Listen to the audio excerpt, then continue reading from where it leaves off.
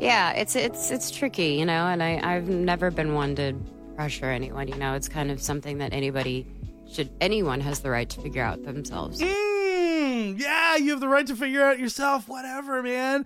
Go with the flow, dude. Your religion can be Satanism. My religion's Jesus. It's the same difference, right? You like sacrificing babies to the Lord of Darkness, and I like saving them from abortion clinics, and it's the same thing, right?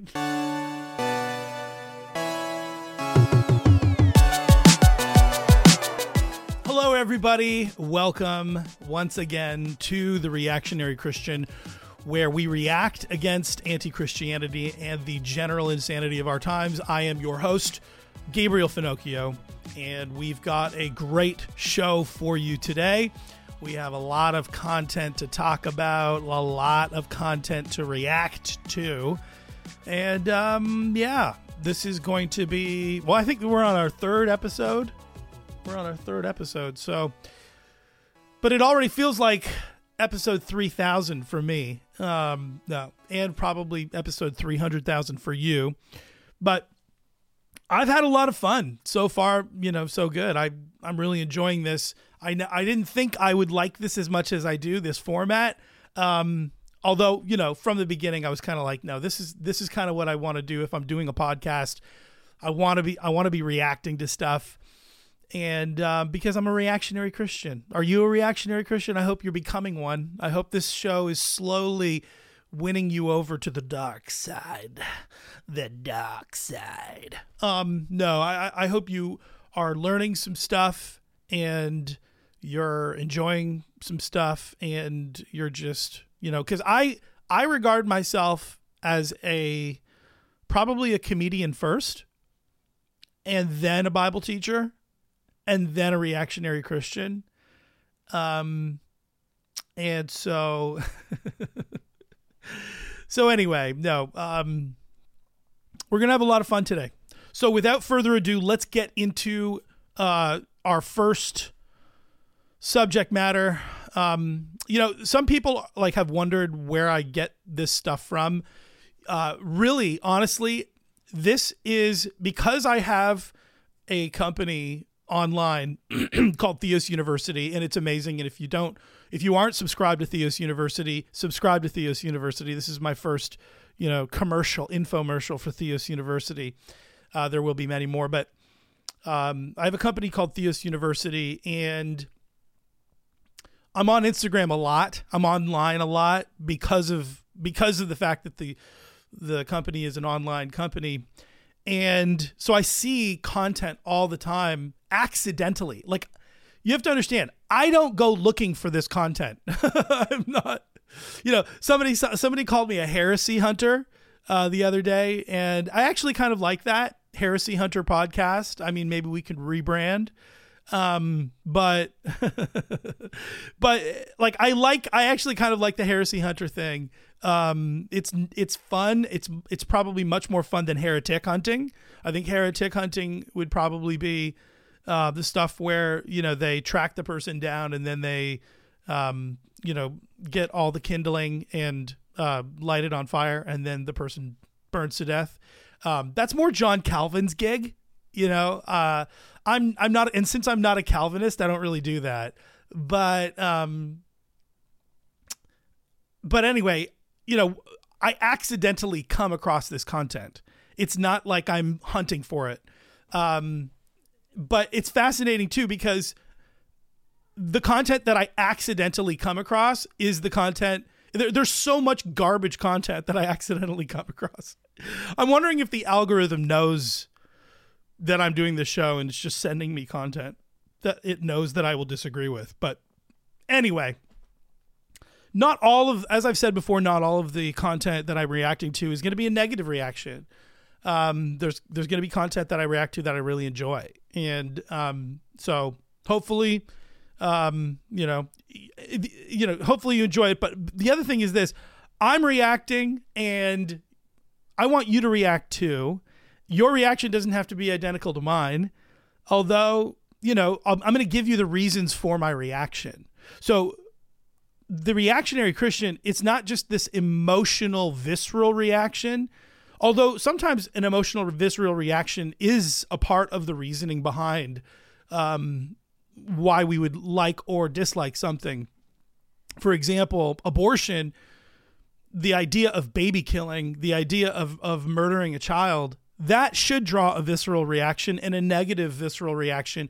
And that visceral reaction should be part of the reason why you dislike abortion, because of how gross and sickening it is. But generally speaking, the reactions that I'm going to have they should be coming from a rational perspective. They're not just emotional reactions. And I feel like that's actually one of the things that I'm countering in our society is emotional reactions. Our society is so emotional, and we need to be less emotional. We need to be much more rational than we are, because it's actually the emotional side of things that has us acting like beasts and brutes and animals, and less like humans, and less like people made in the image and likeness of God. It's the emotionalism of our society that is part of its main problem. And so what we need to be doing is thinking about everything. And if we're going to err, we're going to err on the side of overthinking rather than not thinking and allowing our emotions to take us away. So with that said, let's pull up some content here. I'm doing all this stuff randomly. There's no method or reason for what I'm doing here. And I also want you to be aware that I just finished like some sort of sickness in my chest. I had a lot of chest congestion. So if my voice doesn't sound, amazing, that's probably why. If I cough, I don't mean to cough into the mic. I'm not trying to be rude. I'm literally trying to get over a sickness that I've had for like 2 weeks. So thankfully Jesus has preserved my life through it. But, okay. This first clip is, this is we're going to look at a clip by Judah Smith, our favorite. Judah is our favorite. There's just so much content here. Let's look at it. Here we go. Now, I want to say something about God. You are in his family, whether you acknowledge Papa or not. What? What? What are you saying? Don't stop. Put the words back. Catch those words, Judah. I'm going to keep playing.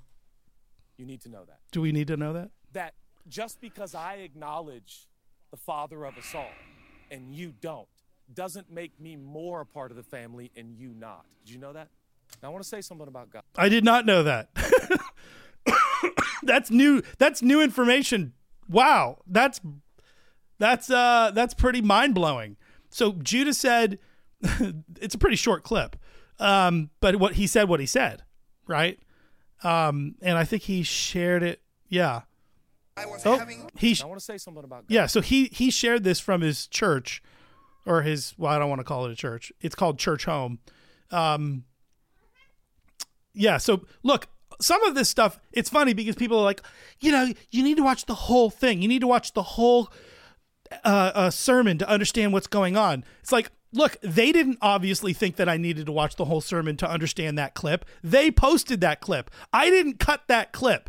They cut the clip and they posted it online. So they're assuming that I don't need more context in order to understand what he's trying to say. So enough with anybody trying to say, you need more context. You need more context. No, they didn't think that I needed more context. He said what he said. He's explaining himself right there. That's what he said. So let's react to that, because again, these are the videos that people are sharing and resharing and posting and reposting. So they're just going to, so they're allowed to post whatever the heck they want. Anything that they want, they can post, but I'm not allowed to react negatively to or critically to what's being said.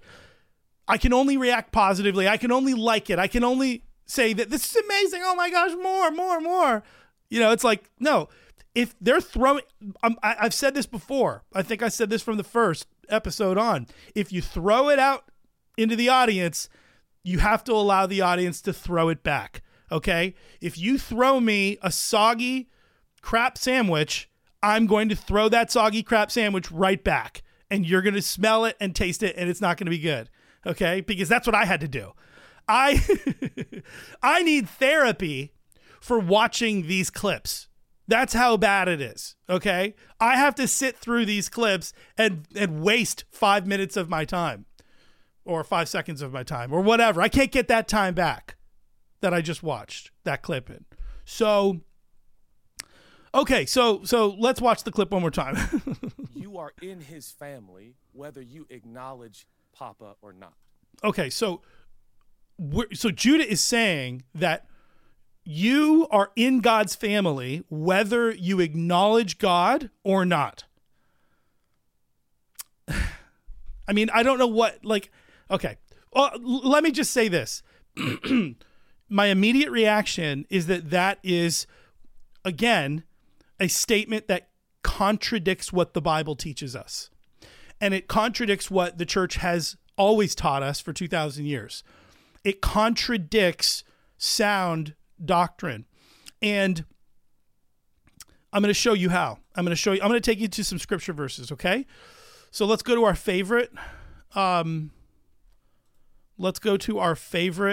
website. Continue. Okay. Yes. Continue without supporting you. I'm sorry. I'm not supporting you, Bible Gateway. Okay. I'm supporting you by mentioning you and by using you on my platform. Okay. You're welcome, Bible Gateway. That's my support. Okay. So let's go to the Bible. Is it really the question is this, is it true, as Judah says, that everyone is a part of God's family, whether they recognize God or not? All right, let's see what the Bible says. Let's go to Ephesians chapter 2.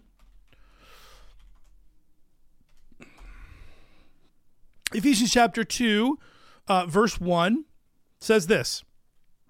This is Paul the Apostle writing to the Ephesian church. He says, and you, he's talking to his general audience in the Ephesian church. Now, Ephesus was not a Jewish church, okay? Ephesus was not a Jewish city. It was a Gentile city. It was a pagan city. And Paul, the apostle, helped plant the church there. He spent 2 years of his life helping to plant that church, planting that church, essentially. But he says this, you, Ephesians, were dead in the trespasses and sins in which you once walked. You were dead, okay? You were dead. Remember that. Following the course of this world, following the prince of the power of the air, the spirit that is now at work in the sons of God. No, in the sons of disobedience. Verse 3, among whom we all once lived in the passions of our flesh. So we were all once sons of disobedience. Interesting. Not sons of God. Carrying out the desires of the body and the mind, and we were by nature children of Jesus, children of Papa, children of the Father, whether we liked it or not. Nope, that's not what the Bible says, Judah. We were by nature children of wrath, of God's wrath. Now, when the Bible says wrath, it's talking about God's vengeance. It's talking about God's justice, the justice that God perpetrates on injustice, so that it's like criminal behavior that God is avenging. So when you break the law, the police are there to enforce the law and to punish evildoers. Well, when you break the cosmic law, which is the law, the moral law, the natural law, the eternal law, the law that's written upon our hearts, that our conscience convicts us of what we're doing is wrong. And these are general things like don't steal. Thou shalt not steal. Look at the 10 Commandments, right? Don't bear false witness. Don't lie, right? Lying's wrong. Stealing is wrong. Adultery is wrong. Murder is wrong. Okay, so we know that these things are wrong, but we do them anyways. Well, what does that make us? That doesn't just make us a criminal in our nation, because even if there was no nation, it would still be wrong. Why? Because we live in a universe that is God's universe with God's rules. And when we break those rules, we're breaking God's rules. And so God then becomes the police, and God is there to enforce his rules, and he's there to exact vengeance and take and punish us for what we've done wrong. So when it says wrath, we were children of wrath. We were children of punishment, children that God was exacting vengeance upon. And the vengeance wasn't always immediate. Sometimes the vengeance of God waits until the day of judgment, final judgment. But also a part of God's judgment was death, that death came upon the entire human race. So that's part of God's wrath. So we were by nature children of wrath, like the rest of mankind. So the Bible is very clear that all of mankind, okay, is under the wrath of God. And why is all of mankind under the wrath of God? Because of the fall of man, because of Adam and Eve sinning, particularly Adam sinning in Genesis chapter 3 and being disobedient to God. And by Adam's disobedience, one man's disobedience, sin entered the world. This is the book of Romans. Sin enters the world, and then through sin, death enters the world, because death is the punishment for sin. You ever wonder why we all die? Well, we die because that's the punishment that we've inherited for sin. But eternal life is available through Jesus Christ.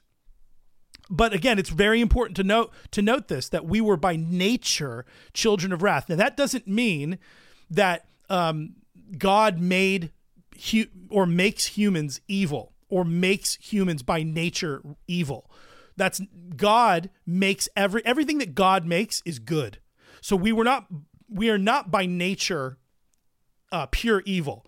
We do have the image of God still imprinted upon us. And that image is there. With that image, there is a dignity, okay? And there is a value, because the image of God is still upon us. But that image has been damaged. It's like God has made, it's like Michelangelo making the statue David. So Michelangelo sculpts David perfectly. And then another person comes along who's not Michelangelo and smashes a part of that statue. So that statue is damaged. That statue is injured. Well, now that statue is by nature injured. Originally, that statue was not that way, but now, after the damage, it is that way. And that's what Paul is saying, that now, after the fall, we have become, all of mankind has fallen. All of mankind has sinned, and we've dealt with this in previous episodes, where we were talking about Romans chapter 1 and chapter 2 and chapter 3, where Paul very specifically says that all have sinned and fall short of the glory of God. Every single person has sinned. Every single person, because of the injury done to our nature by sin, and by original sin, which we've inherited from Adam, and also actual personal sin by which we hurt ourselves and actively hurt God and our neighbor, those sins have caused us to be children of wrath. We've become criminals. And so we haven't just inherited a tendency towards crime, but we've become criminals. We are guilty. There is a guilt upon us. And so the scripture is very clear that we are not children of God by nature as it pertains to God's justice, right? It says that we're sons of disobedience. It says that we're by nature children of wrath, like the rest of mankind. And that when God found us, he found us dead in our trespasses and sins. Isn't that a fascinating point? Leonard Ravenhill once said that God doesn't think that the problem isn't that you're bad. The problem is that you're dead. You are spiritually dead. And your sins, as Isaiah says in Isaiah 59, 1 and 2, your sins have separated you from God. We have been separated from the life of God. So the scripture is all about that. Okay, let's look at another scripture. 1 John 1. 1 John 1. verse 10, it says this. By this it is evident who are the children of God and who are the children of the devil. Okay, tell us. So John is here making a distinction between children of God and children of the devil. So not everybody is a child of God, not everybody's a child of the devil. There are some who are children of God and some who are children of the devil. Okay, well then how do we make that distinction? It says, whoever does not practice righteousness is not of God, nor is the one who does not love his brother. So if you do not love your neighbor as you love yourself, which is the second commandment that Jesus gives us, which is the second greatest commandment, the first being love the Lord your God with all your heart and soul and mind and strength. And if you do not practice righteousness, you are not of God. You are of the devil. You are a child of the devil. You're a child of the devil. And why? Okay, so why is that distinction being made? Why is John saying this? Because he said this before. So again, this is a contradiction of what Judah just said. I want you to go to John chapter 8. And this is really interesting because John also wrote the Gospel of John. And he says this. He says, Jesus is talking to the Jews, and they answered him in verse 39, and they said, Abraham is our father. And Jesus said, if you were Abraham's children, you would be doing the works of that Abraham did. But now you seek to kill me, a man who has told you the truth that I heard from God. This is not what Abraham did. You are doing the works your father did. So Jesus said, you are doing the works your father did, kind of leaving it ambiguous. And then they said to him, we were not born of sexual immorality. We have one Father, even God. So they're trying to mock Jesus by saying he was born of sexual immorality because his mom Mary was found out by Joseph to be pregnant, and it wasn't Joseph's child. So they're probably playing on that. But they say we have one Father, God. God is our Father. Oh, that sounds interesting. That sounds almost like what Judah is telling people. We have God for our Father. And Jesus said to them, if God were your father, you would love me, for I came from God and I am here. I came not of my own accord, but he sent me. Why do you not understand what I say? It is because you cannot bear my word. You are of your father, the devil. So Jesus accuses these people of having the devil as their father. And why does he say this to them? Look at verse 44. You are of your father, the devil, and your will is to do your father's desires. That's what makes them children of the devil. When you do the devil's desires, you obey the devil and you join yourself and align yourself to the kingdom of darkness, to his kingdom. You ally yourself with Satan and you become a partner in the kingdom of darkness, and you open up yourself to oppression and possession of demonic spirits. You are allying yourself with the kingdom of darkness. But this is the crucial point. Your will is to do your father's desires. When you mimic the devil's activity, you become a son of the devil. That it's very, very simple. A son mimics his father's activity. And if your father is righteous and you mimic righteous activity, you are of your father, who is a righteous man. If your father is unrighteous and you mimic his activity, guess what? You are his son. So Jesus is pointing that the cause of their sonship is the fact that they act like their father, that the apple doesn't fall too far from the tree. And so clearly, John in 1 John chapter 10 or 1 John chapter 3, verse 10 says that there are people that are not all people are children of God, as Judah says. These are New Testament scriptures. This is not the Old Testament. I'm not quoting from the Old Testament here. I'm quoting directly from the New Testament. Look at what Jesus says in Matthew chapter 12. Matthew chapter 12, verse 50. Here it says, while Jesus was still speaking to the people, behold, his mother and his brothers stood outside, asking to speak to him. But Jesus replied to the man who told him, "Who is my mother and who are my brothers?" And stretching out his hand towards his disciples, Jesus said, "Here are my mother and my brothers. For whoever does the will of my Father in heaven is my brother and sister and mother." Jesus is very clear. If you do the will of the Father in heaven, not in hell, you become a part of his family. You are a part of his family. You belong in his family because you act like his family. It's very, very simple. Families have identities. Families talk a certain way, act a certain way, carry on a certain way, and they identify themselves as being a part of that family by how they act. And Jesus here is saying, if you act like my Father, if you do the will of my Father in heaven, you become my brother, my sister, my mother. Now, Jesus is not rejecting Mary as his mother. He honored her. And we are to honor her as the mother of God. God, the second person of the Trinity, okay?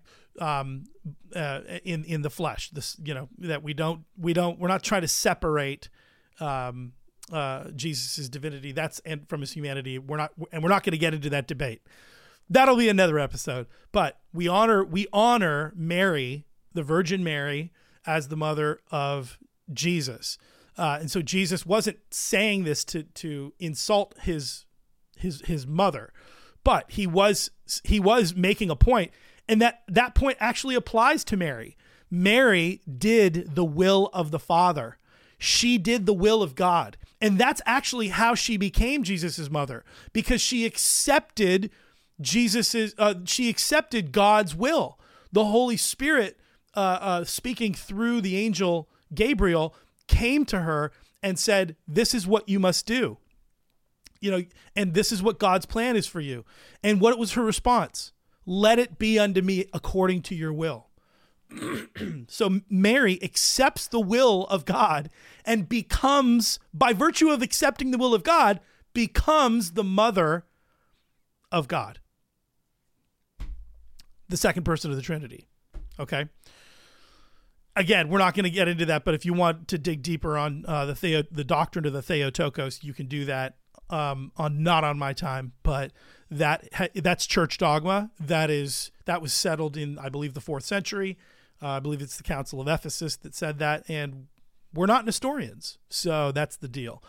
Okay, let's go to another scripture. I got a couple more scriptures on this one because I really want to hammer this home, that the Bible contradicts this little idea that everybody's a child of God. Everybody's a child of God. Okay, woke theology. It's just woke. John chapter 1, verse 12. It says this. It says, "The true light, which gives light to everyone, was coming into the world. He was in the world, and the world was made through him, yet the world did not know him."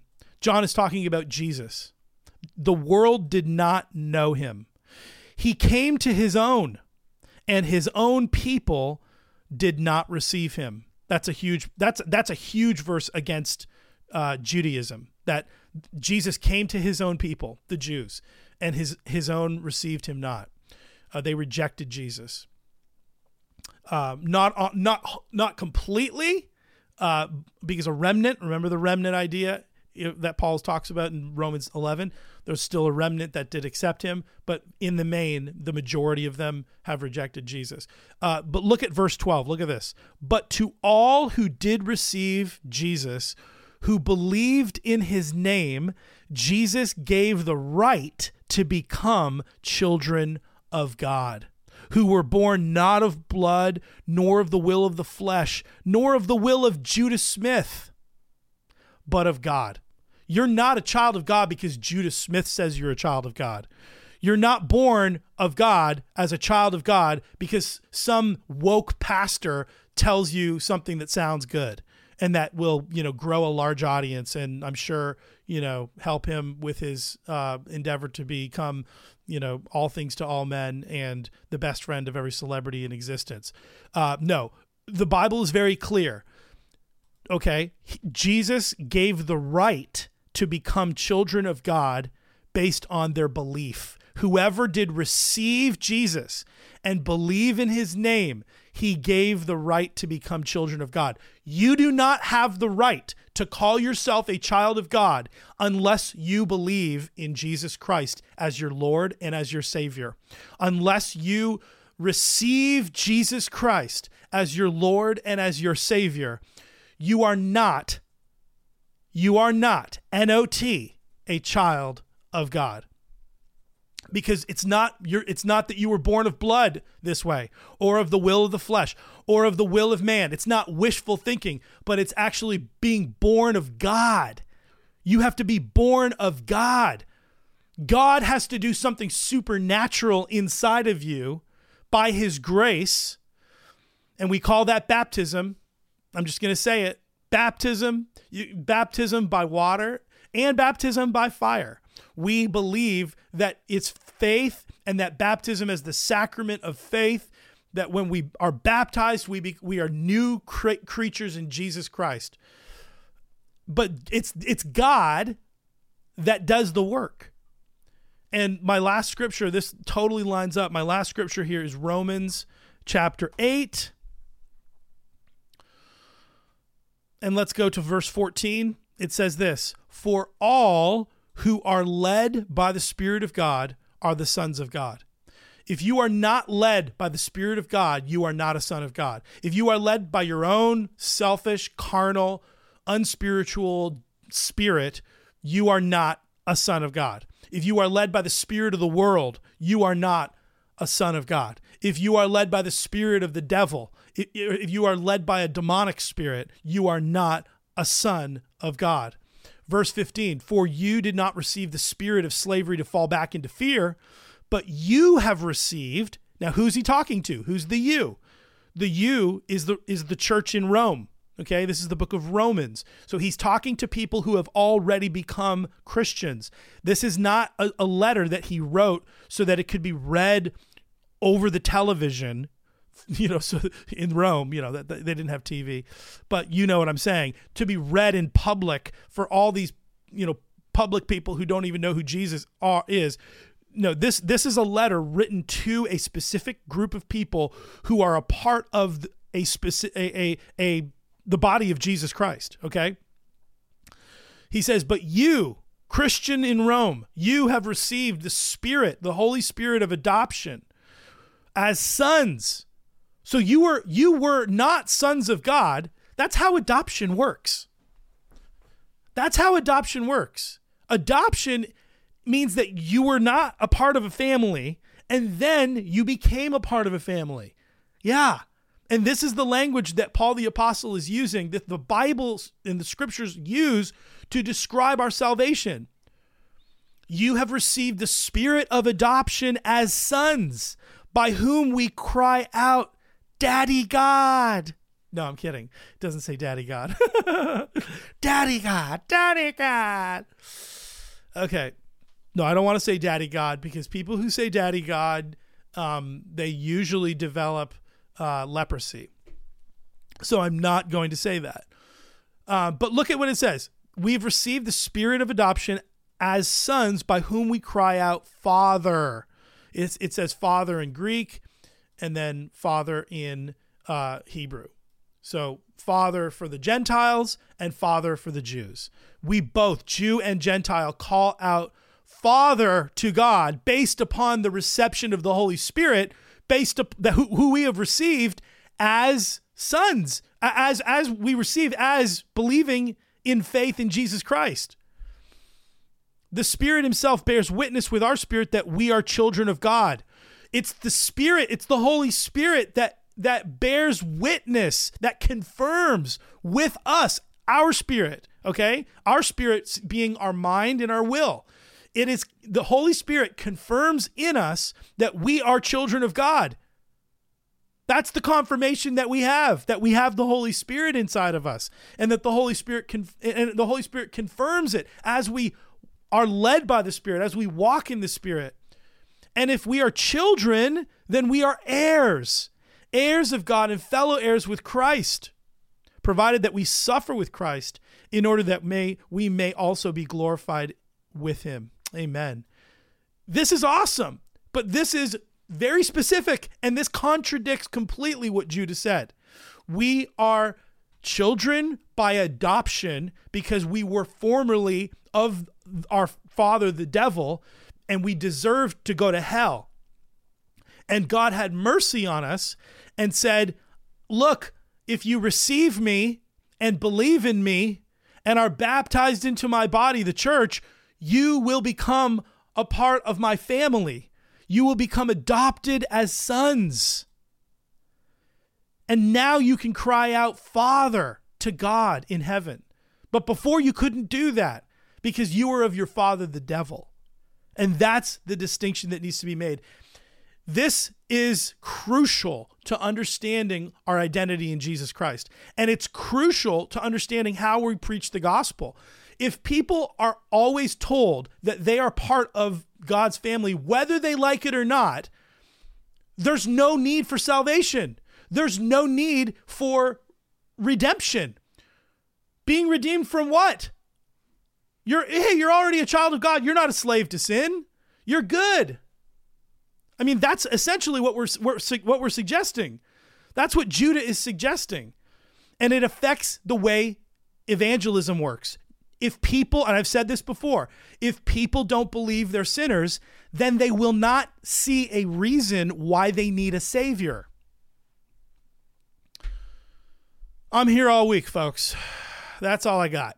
Okay. And you know what, Judah, if you want me to help you make content that is biblical, just let me know. Just call me. Okay. Just text me, get my number from somebody. I can help you. Okay. Okay. So let's go on and let's see what else we have to react to. This is another one that I saw recently, and this is interesting.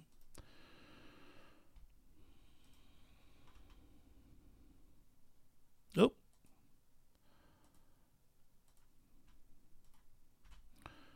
Okay. Oh. I've never really pressured and that's been really so loud. the person. That's really loud. Should I turn it down here? Probably. Okay, let's see here. Play it and see if it's changing anything. Pressured and been so the person that's like, this is what it should be. Okay. Let's I've watch just that again. experienced things in my life where for some reason it doesn't are automatically play with the sound on. Hold on one sec. Okay. I believe in religion as much as I believe in faith and a relationship with God. Okay, so this is Selena Gomez, and she's saying, I don't really believe in religion as much as I believe in a relationship with God. Where have we heard this before? The relationship with you is what you do. So Selena does, and I hear this all the time, okay? This is a constant battle. This is a constant problem that I encounter, a constant pet peeve of mine that I encounter when I'm online and I'm watching stuff. People always have this false dichotomy between religion and relationship. God to Got me. it. Okay. I've never really pressured and been so the person that's like, this is what it should be. I've just experienced things in my life where there. Okay, listen to that. She's like, I haven't really, it's not about what it should be. I haven't really pressured other people to tell them what it should be. Notice this. I mean, this is an accurate portrayal of what religion is. She's like, it's not about what it should be. There are holes in things that nothing else can fill. And I know that if I didn't have the faith that I had, it wouldn't have gotten me through some of the hardest times in my life. Okay, that's good. I agree with that. That's great. I stand by that. I think there's just The problem is this. What is the faith that you have, Selena? Like, you just finished saying you don't really know what it is, and you're not trying to, tell people what it is or what it should be. You're not trying to define it. All you know is that it got you through. What's that? Like, what's that? Drugs can get you through. Antidepressants can get you through. Alcohol can get you through. Lots of things can get you through a situation. But can any of those things save you, redeem you, transform you? a lot that I wouldn't have been able to do. So I think it's not really, that word freaks me out sometimes. I get it. You know? Yeah, no, it's weird. That word freaks me out sometimes. Sadly, there's a bad connotation around it. It is, and I don't believe that. I think it's just it's a universal love, and it's something that it's a universal love. There it is. It's a universal love. We're all God's children. Look at what they're all saying. It's interesting. Like, they're all kind of singing the same. We are the world. We are the children of God. We are the ones who make our brighter days. So let God give it. That's really what they're all saying. They're all saying everybody gets into heaven. Everybody wins. Love wins. Universalism. No, there's no such thing as hell. There's no such thing as sin. There's no such thing as, you don't need to repent. You don't need to change. You don't need to switch sides. You don't need to acknowledge that the devil's your father because you're acting like the devil, because you're doing the things that the devil would do, lying, stealing, murdering. You don't need to, being an idolater. You don't need to obey God. You can be completely disobedient to God and you're still good. I mean, that wouldn't even work for your normal home life. Like, that doesn't work for a 5-year-old. That doesn't work for a child. And yet you're telling me that that's going to work for God. Right. Like, a normal dad will discipline his children for being disobedient to him. If he says, hey, I want you to clean your room today, and they're like, no, F you, Dad. Well, there's spankings in order, okay? First off, no child should be talking to his father with expletives. Secondly, where did he even learn that? Take the iPad away immediately, okay? Thirdly, obedience. Every parent requires obedience. Everyone. Parents are like, yeah, I love my kids. Well, yeah, you should. But then you see them in I have the best kids. I have the best kids in the world. And then that same mom who's bragging about her kids will take them into the grocery store and immediately be like, sit down, or I'll... You know what I'm saying? Like, the dad who's bragging about his kids being the best at football is the same dad who's going to turn around and be like,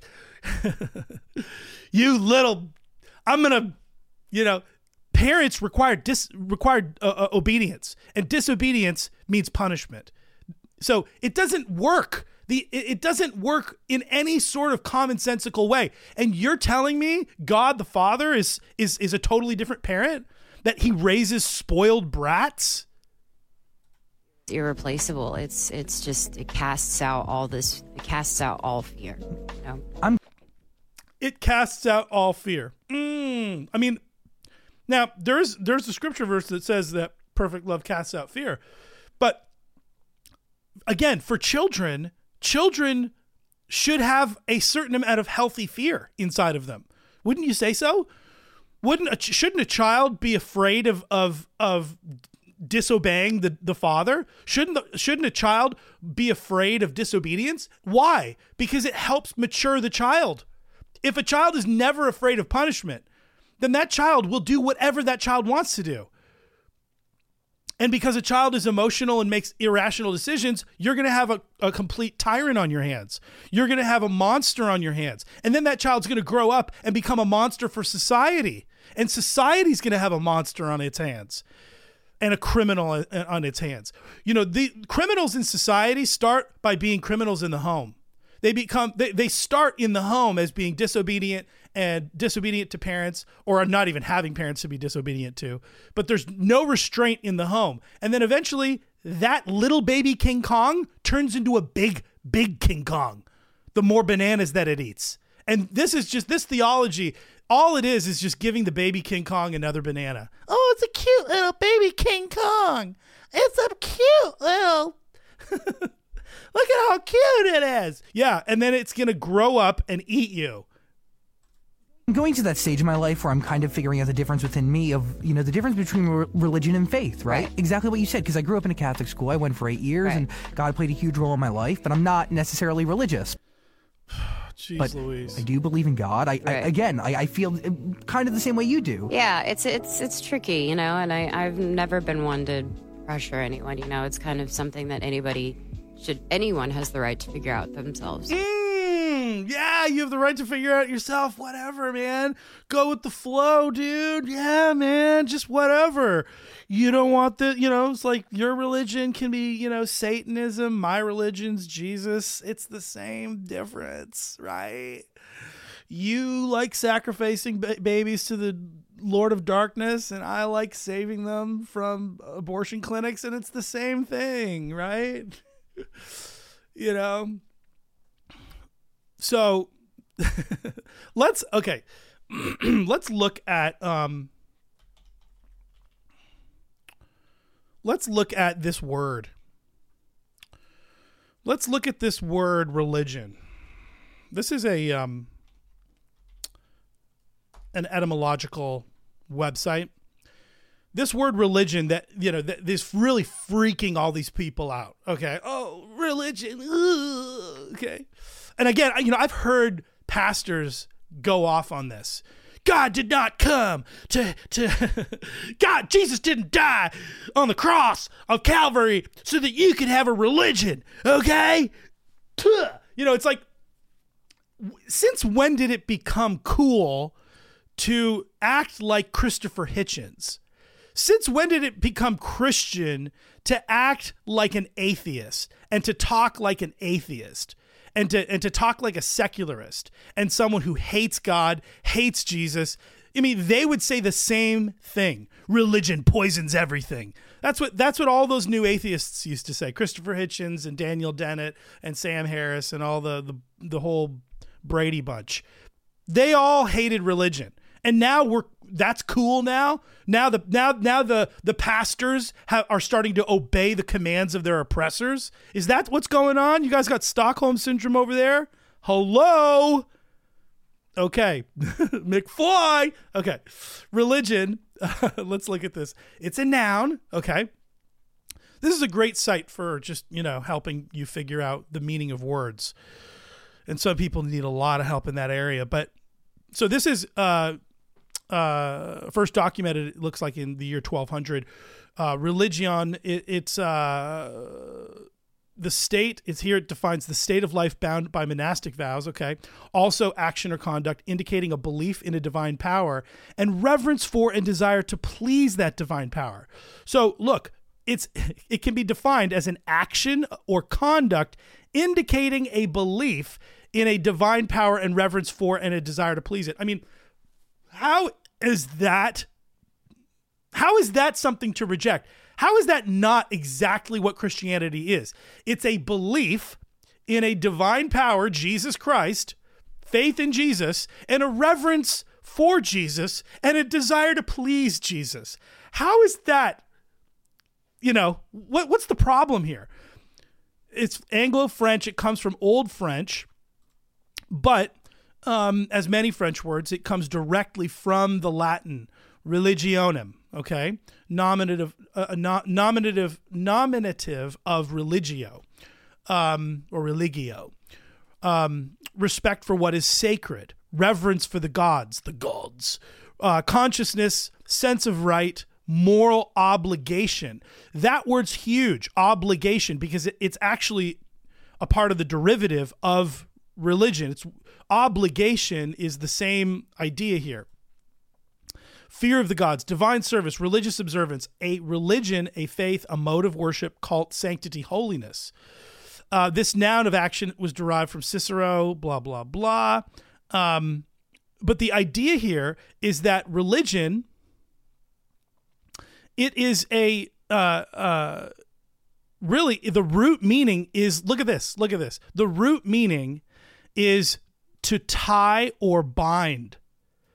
So when you're tied to something, that the binding of that thing is what is the essence of that, the meaning of the word religion.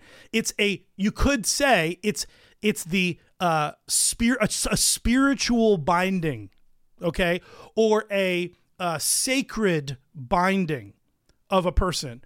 But it's look at the forms it also takes. Ligament. What's a ligament? A ligament is something that's attached to your body. My arm is a ligament. Okay? So religion and ligament are talking kind of about the same thing, a binding together. Do you see where I'm going here? The church is a religion. The church has a religion because the church is a body, and a body is bound together. Yes, it's bound together, and you can't just separate it. And that's what all these people want to do. They want to cut everything up and separate it and say, me and my little individual Jesus. I don't have a religion. I don't have a religion because a religion would get in the way of you having your private interpretation of Jesus Christ. That's what they want. I just have me. It's me and Jesus in my life, and nobody gets to tell me who Jesus is or what Jesus expects of me. And by the way, there's no expectation. Look at this other word, oblige. Oblige. You know, when people are obliged, they're obligated to do something. There's an obligation. See, this is also why people don't like religion, because religion obliges you. It makes you obliged to obey. They don't want to obey. Selena, she doesn't want to obey. She doesn't want to be told what to do by God, because that means she couldn't live in her little me world, that she couldn't do whatever she has to do to be successful. And in many cases, that's what it boils down to. If these people have success or obedience, and they choose success every time. They'll do anything that the world tells them to do. They'll be completely obedient to the world, because then the world will reward them with fame, and the world will reward them with money, and the world will reward them with all these temporary, useless things that you can't take to eternity with you. But look, I mean, this is essentially what the point is. The point is that religion is not a dirty word. It's only the word religion is offensive to people who are irreligious, to people who are godless, to people who are licentious, who want the liberty to do whatever they want to do. You know, when I have a driver's license, I do have a driver's license, by the way, and it's amazing, and yeah. So that's all I'm saying about it. But and here's the number. No. When a person gets a driver's license, they do not have a license to drive off-road. They do not have a license to drive on the sidewalk. They do not have a license to drive into oncoming traffic. The license that you have, the liberty that you have, is to obey the rules of the road and to get to where you need to go in accordance with the rules of the road. And in Christianity, there are rules to the road. There's a religion. Christianity is a religion because it obliges people. It connects people to each other. It obliges them to be obedient to God. It obliges them to love God. It obliges them they're obligated to love their neighbor as they love themselves. And so in that sense, again, religion is not a dirty word. It is a good word. And it's even a Bible word. Let's look at religion in the Bible. James chapter 2.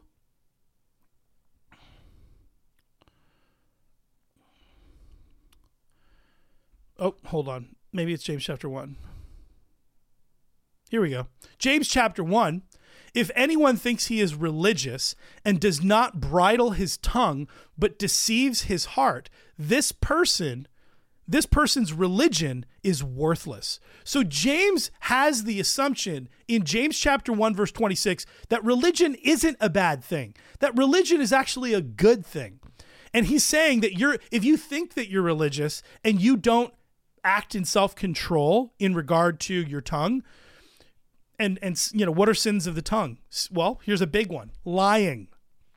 Yeah, if you lie, if you bear false witness, you're sinning with your tongue. You're sinning with your mouth. So lying is a sin. And if you sin by lying, you're not a religious person. And your religion is worthless. In verse 27, James says, religion that is pure and undefiled before God the Father is this. In other words, religion that God loves is this: to visit orphans and widows in their affliction.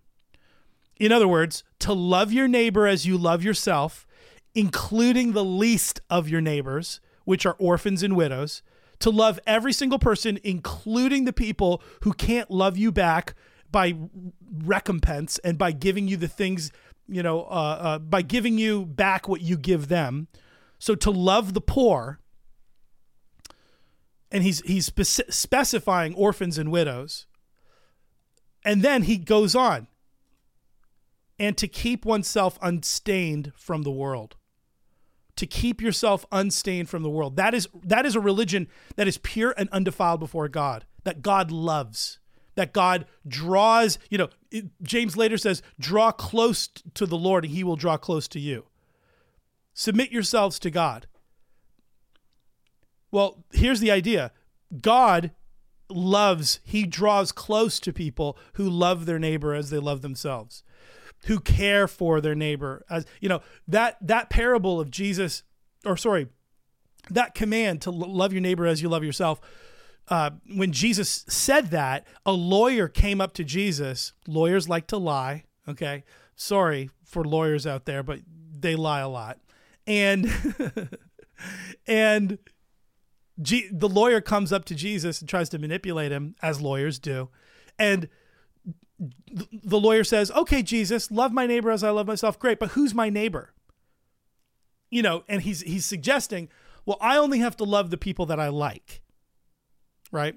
And Jesus, instead of answering him directly, Jesus says to him, let me tell you a story. Here's my answer to you. This is who your neighbor is. Let me tell you a story. And guess what the story was? The story was the story of the Good Samaritan.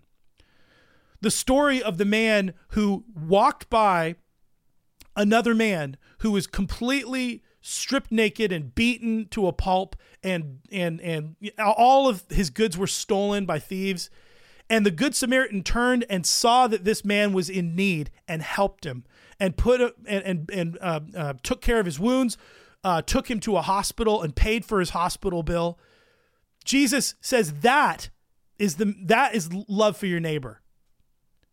Well, this is exactly what James is saying. James is saying, love your neighbor, including the people who are poor. And he's using the people who are poor as the example of what loving your neighbor really looks like, just as what Jesus did. Jesus used the example of the man who was poor, beaten, had nothing, no money, no ability to repay the Good Samaritan, no ability to, it wasn't a trade, it wasn't capitalism. It was compassion. That's what it was. And that's true religion. And then James says to keep yourself unstained from the world. What does that mean? That means living a life of holiness. That means living a life so that you please God. Living a life so that you are part of God's family in holiness and in righteousness and being sanctified. Okay? That's what true religion is. And that's the kind of religion that God expects from people. Remember, the commandment, let's look at it. Matthew chapter 22.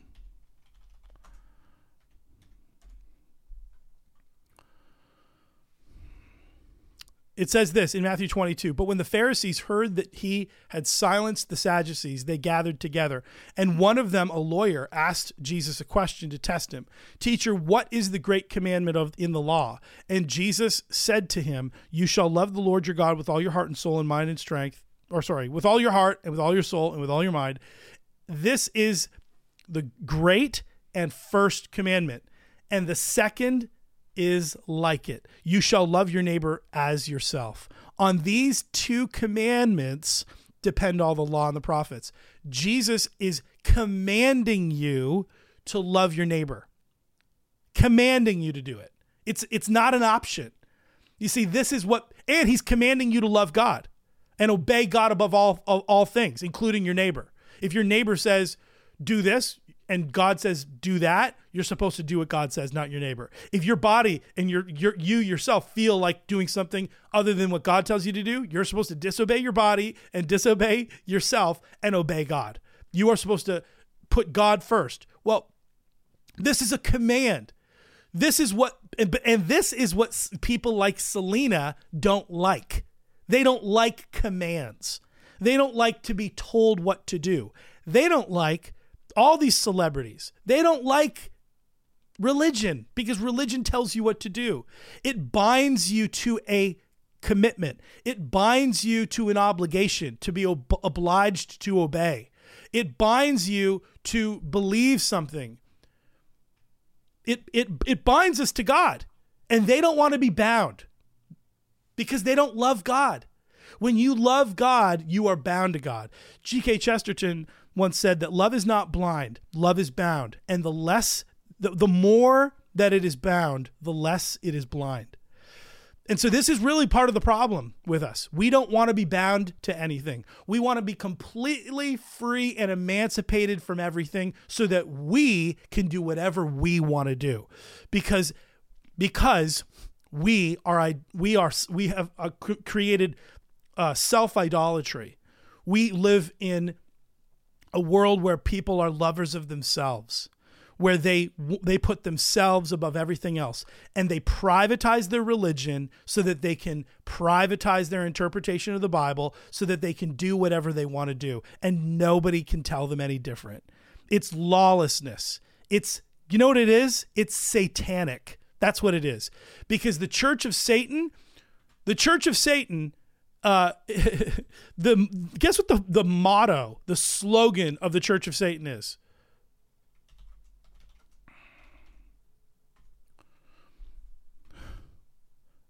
Okay, do what thou wilt. A life of a Lester Crowley. Okay, he was a Satanist. Okay.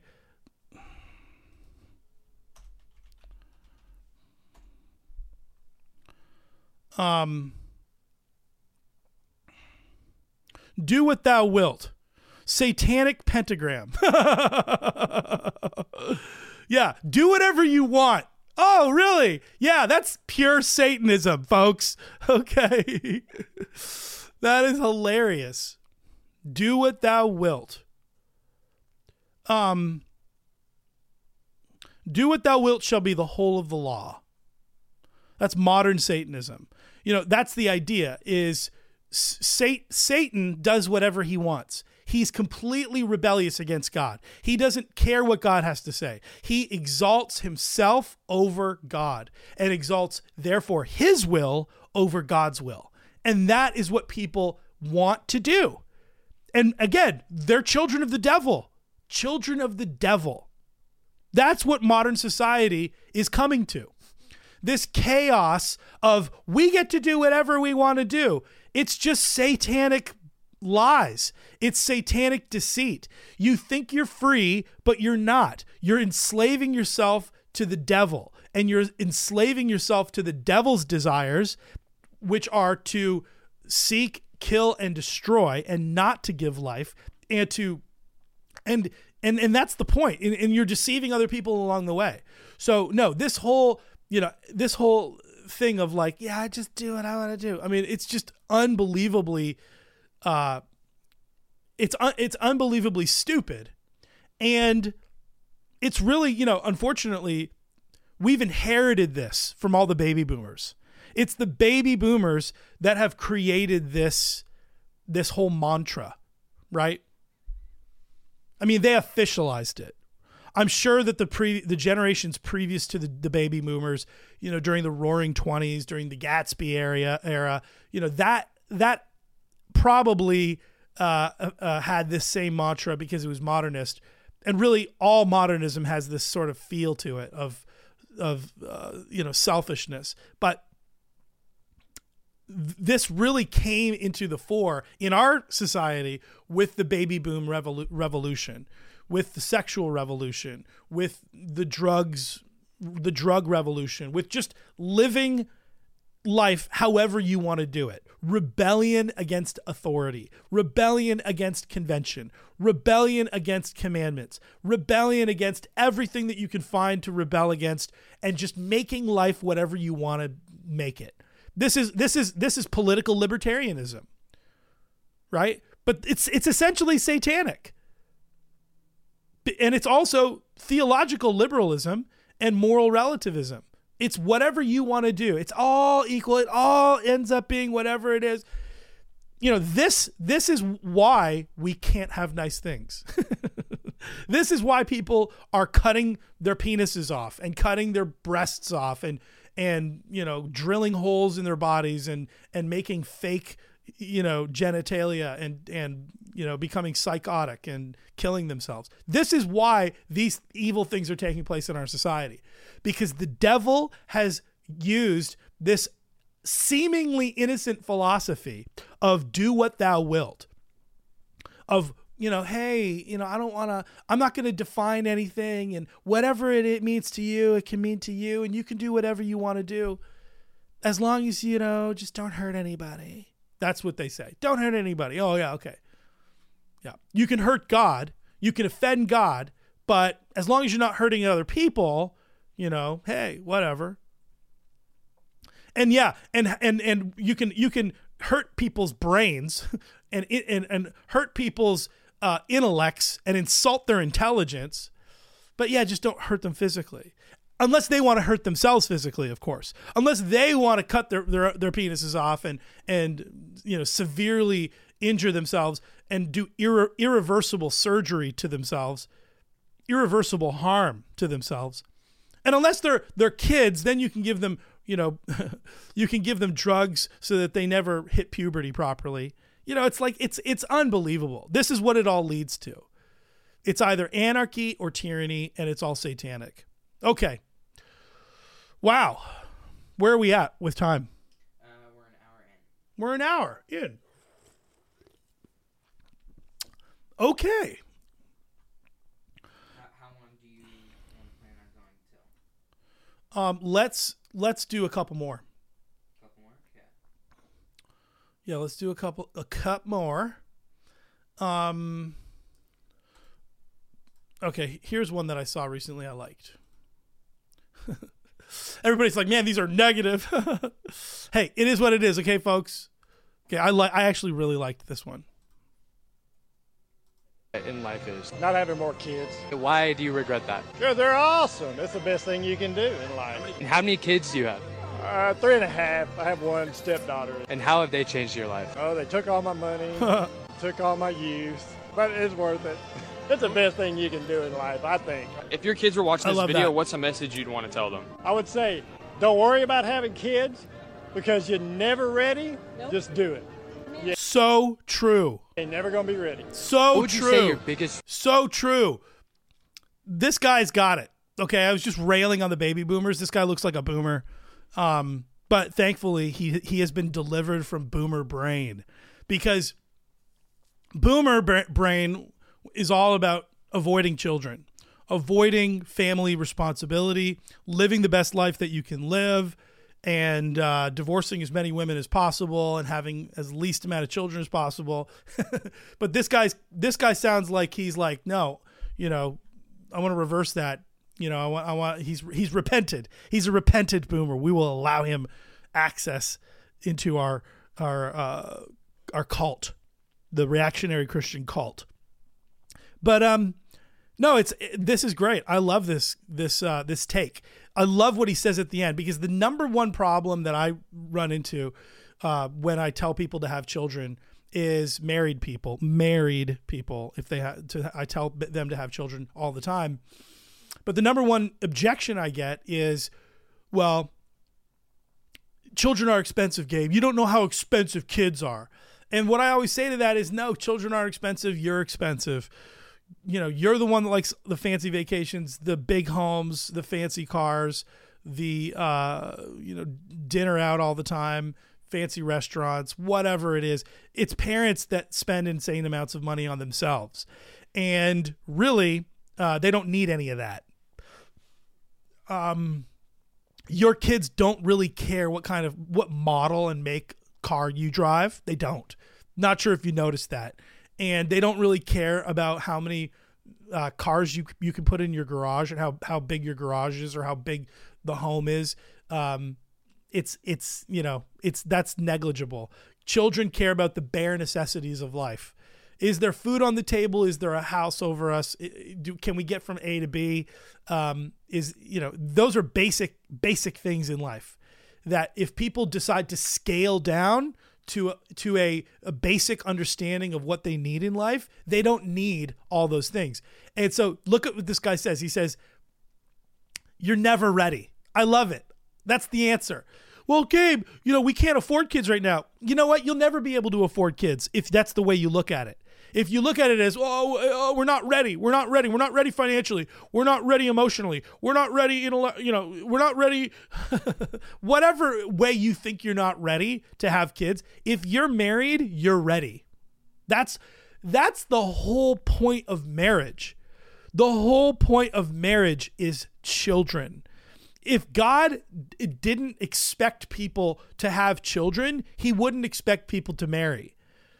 Because you can just kind of like hang out and get along with people and have friends that are not married. And sometimes, in most cases, guys have better friends than they do wives, if you know what I'm saying. Like, it's easier for a guy to find somebody to go camping with that's not a woman than it is for him to go camping with a woman, right? Or go on a road trip or do cool things with. I mean, it's great to have a wife to do cool things with, but that's not the primary purpose of a wife. The primary purpose of a wife is so that you can put babies in her body that are your babies, and that you can, by virtue of doing that, create a family and generate life so that the race can continue, so that humanity can continue, so that we can continue to live on the earth. And that your life, it's an interesting thing, because all of the things that people work for in our life, most of them, you can't take it with you. You've heard that phrase, right? But there's one thing that you can take with you: your children. You can take your children with you to heaven. Yep, that's right. If you have children and you raise them properly and they don't turn out to be complete disasters, you might be able to see them in heaven and say, hey, I know you. Here's a high five. Hey, and they're going to be like, Dad, thanks for, not being a total screw up and teaching me about Jesus and helping me, to understand who Jesus was and preaching the gospel to me at a young age so that I can become a Christian and be raised in the fear of the admonition of the Lord. And now I'm in heaven. Thank you, Dad. That's what you can take with you to heaven. Everything else, sorry. And this guy understands it. Children are a blessing from God. Let's look at that scripture. I don't really know what scripture that is. I think it's Psalm 139. Oh, sorry, Psalm 127. Okay, look, I'm not perfect, okay? There's like literally 150 Psalms.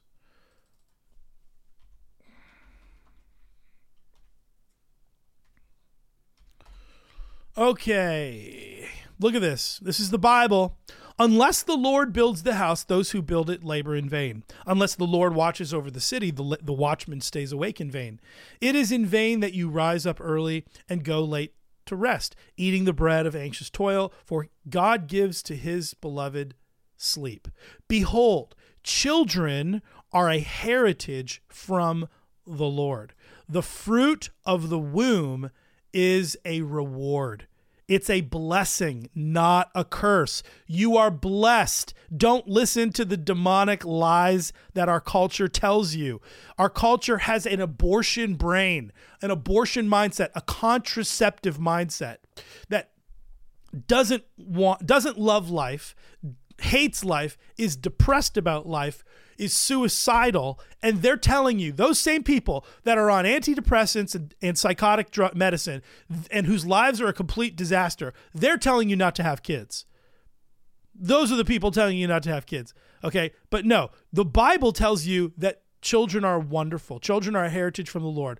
The fruit of the loom is a reward. It is a reward from God. If you have a child, that's a reward. God loves you. God is proud of you. God is blessing you with your children. Like arrows in the hand of a warrior are the children of one's youth. You know, I hear a lot about masculinity today, like, oh yeah, I'm an alpha male. I'm an alpha male. Yeah, we need more alpha males. We don't need no beta males. You know what? You know what the sign of a beta male is? A guy with no kids. Okay? And that's me. I'm a beta. I'm a guy with no kids. No, a guy, let me be specific. A beta male is a married man with no kids, because I can't have kids. If I had kids, they'd be illegitimate children. Okay. I'm not bringing bastard children into the world here. Okay. I'm not just spreading my seed, although, you know, there may be some in the Philippines because I got carried away on a missions trip one time. But the point is, I'm kidding. That's a joke. Okay.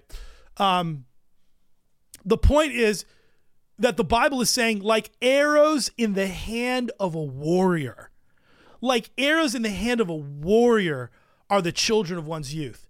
If you want to be a warrior, have children. The Bible compares a warrior with a man who has children, and he takes his children and he raises them up, and he makes those arrows sharp, and he sharpens those blades, and then he pulls that sucker back and he shoots that arrow right into the world, and he does damage to the kingdom of darkness with the children that he has raised in his home. That's what a real man does. You want to know what masculinity is? It's fatherhood. Being a father, and not just being a father, like, oh, token child. I'm going to do my token child, but the real work of the real world is what I do outside the home. No. All the work that you do outside of the home is for the purpose of the home. A real man looks at the home and the family that he's raising as his number one job.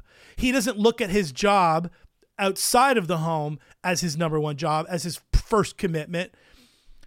He looks at his home as the thing that he's building, the castle that he is building, and that he rules as a king. And so many men miss this. And so many men are beta males because they miss this. They're looking and they're finding their identity. They're trying to find identity outside of the home. And so they get into, you know, like, I just need to be the king of my office space. I need to be the manager. How dare you talk to me like that? I manage 14 people. I drive a Dodge Stratus. You do not talk to me like that. The idea here is that men will look for their identity in their worldly accomplishments, their accomplishments outside of the home.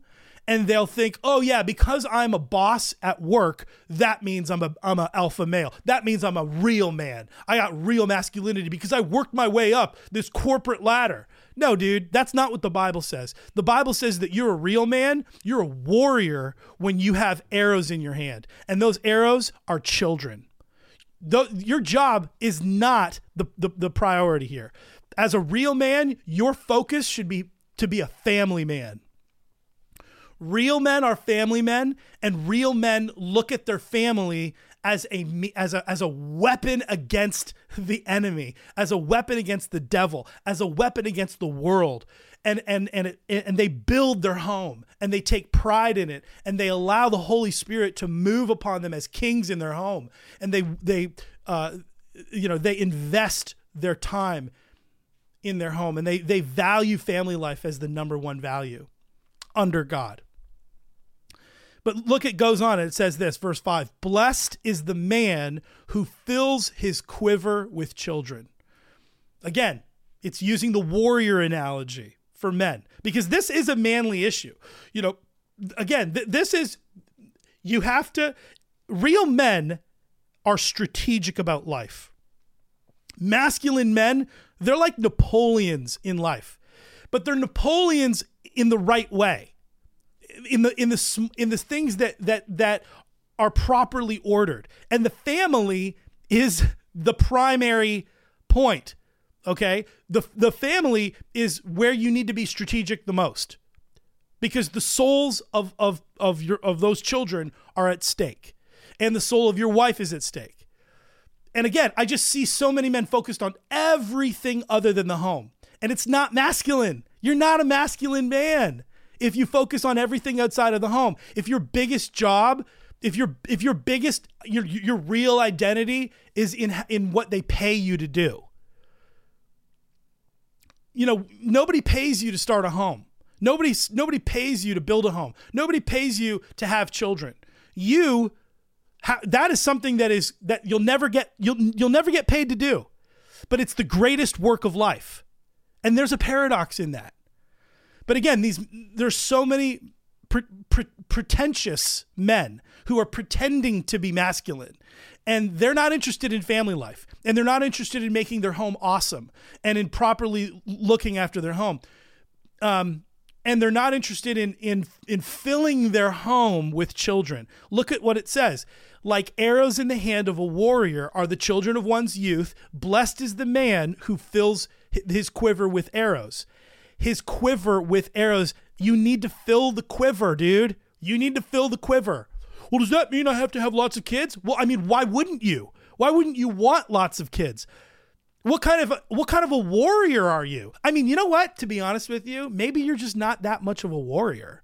Maybe you're kind of a, maybe you're just a, kind of like a private soldier, just like a normal soldier, like one of those guys who cleans the latrine, cleans the bathroom. Who never sees active duty. Maybe you're one of those guys.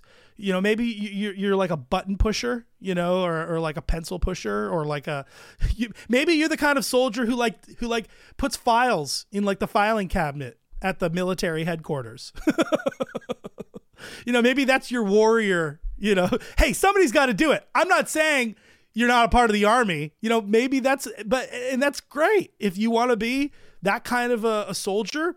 But I think the warrior soldier is the one that wants to be on the front lines. I think the warrior soldier is the one that wants to see action, who wants to go for multiple tours, who wants to be a part of the elite in the army, who wants to work his butt off to be the best, who wants to look at his ability and constantly critique it and constantly get better and, be a Marine, be a Navy SEAL, be Special Forces, Delta Force, baby. Okay.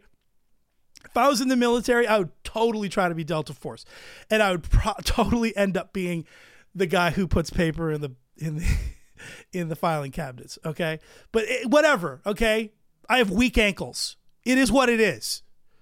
But the point is simply this: a warrior is going to fill the quiver of it with arrows. He's going to get as much ammunition as possible. He's going to go the distance. And the Bible says he shall not be put to shame when he speaks with his enemies in the gate. Oh boy, that's fighting language right there. When he speaks with his enemies, he's pulling those arrows out. Boom. So this is masculinity right here. Having a plan for a family, being a family man, that is what true masculinity looks like. And I'm sick and tired of hearing dudes, Christian dudes, whatever, who are constantly making excuses for why they can't have a family. It's pathetic. It's like dudes who make excuses. The world's at war. It's World War II. Hitler is trying to take over Europe, and you're sitting and trying to make excuses why you're not fighting. You're trying, I can't. Yeah, okay. All right, well, that's, that's your prerogative, I suppose. Okay, we're done with that one. I loved that video. That guy's awesome. All right, let's do... Should we do another celebrity? These celebrities are just... These celebrities are just gluttons for punishment. All right, let's do this one. Actually, let's do this one.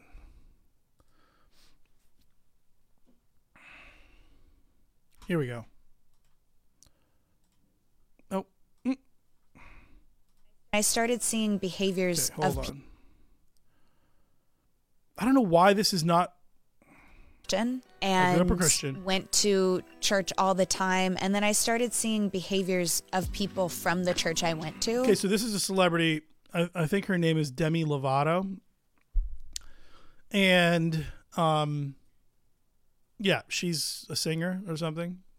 That were really problematic. It just changed things for me. I had like a negative experience that I won't forget. I kind of always correlated that to the church. There was a lot of shame that came from the church and my religion that I, had experienced. Religion, there it is. Religion, there it is. Well, that's not to say that like there are people who are religious that are like all bad people. That's not the case at all. There are good and bad everywhere. But I just was seeing kind of the negative side of it. And so that kind of influenced my path as well, my spiritual path. I believe that something created us, but I don't know what. And I don't think it's a man with a white beard. Not to say oh, shoot. that whoever does believe in that is wrong. Like, no, nobody's wrong. Nobody's wrong, guys. Nobody's wrong. Okay? Nobody's wrong. Nobody's right. It's just, it's whatever you want it to be. It's like, I like vanilla ice cream. You like Neapolitan ice cream.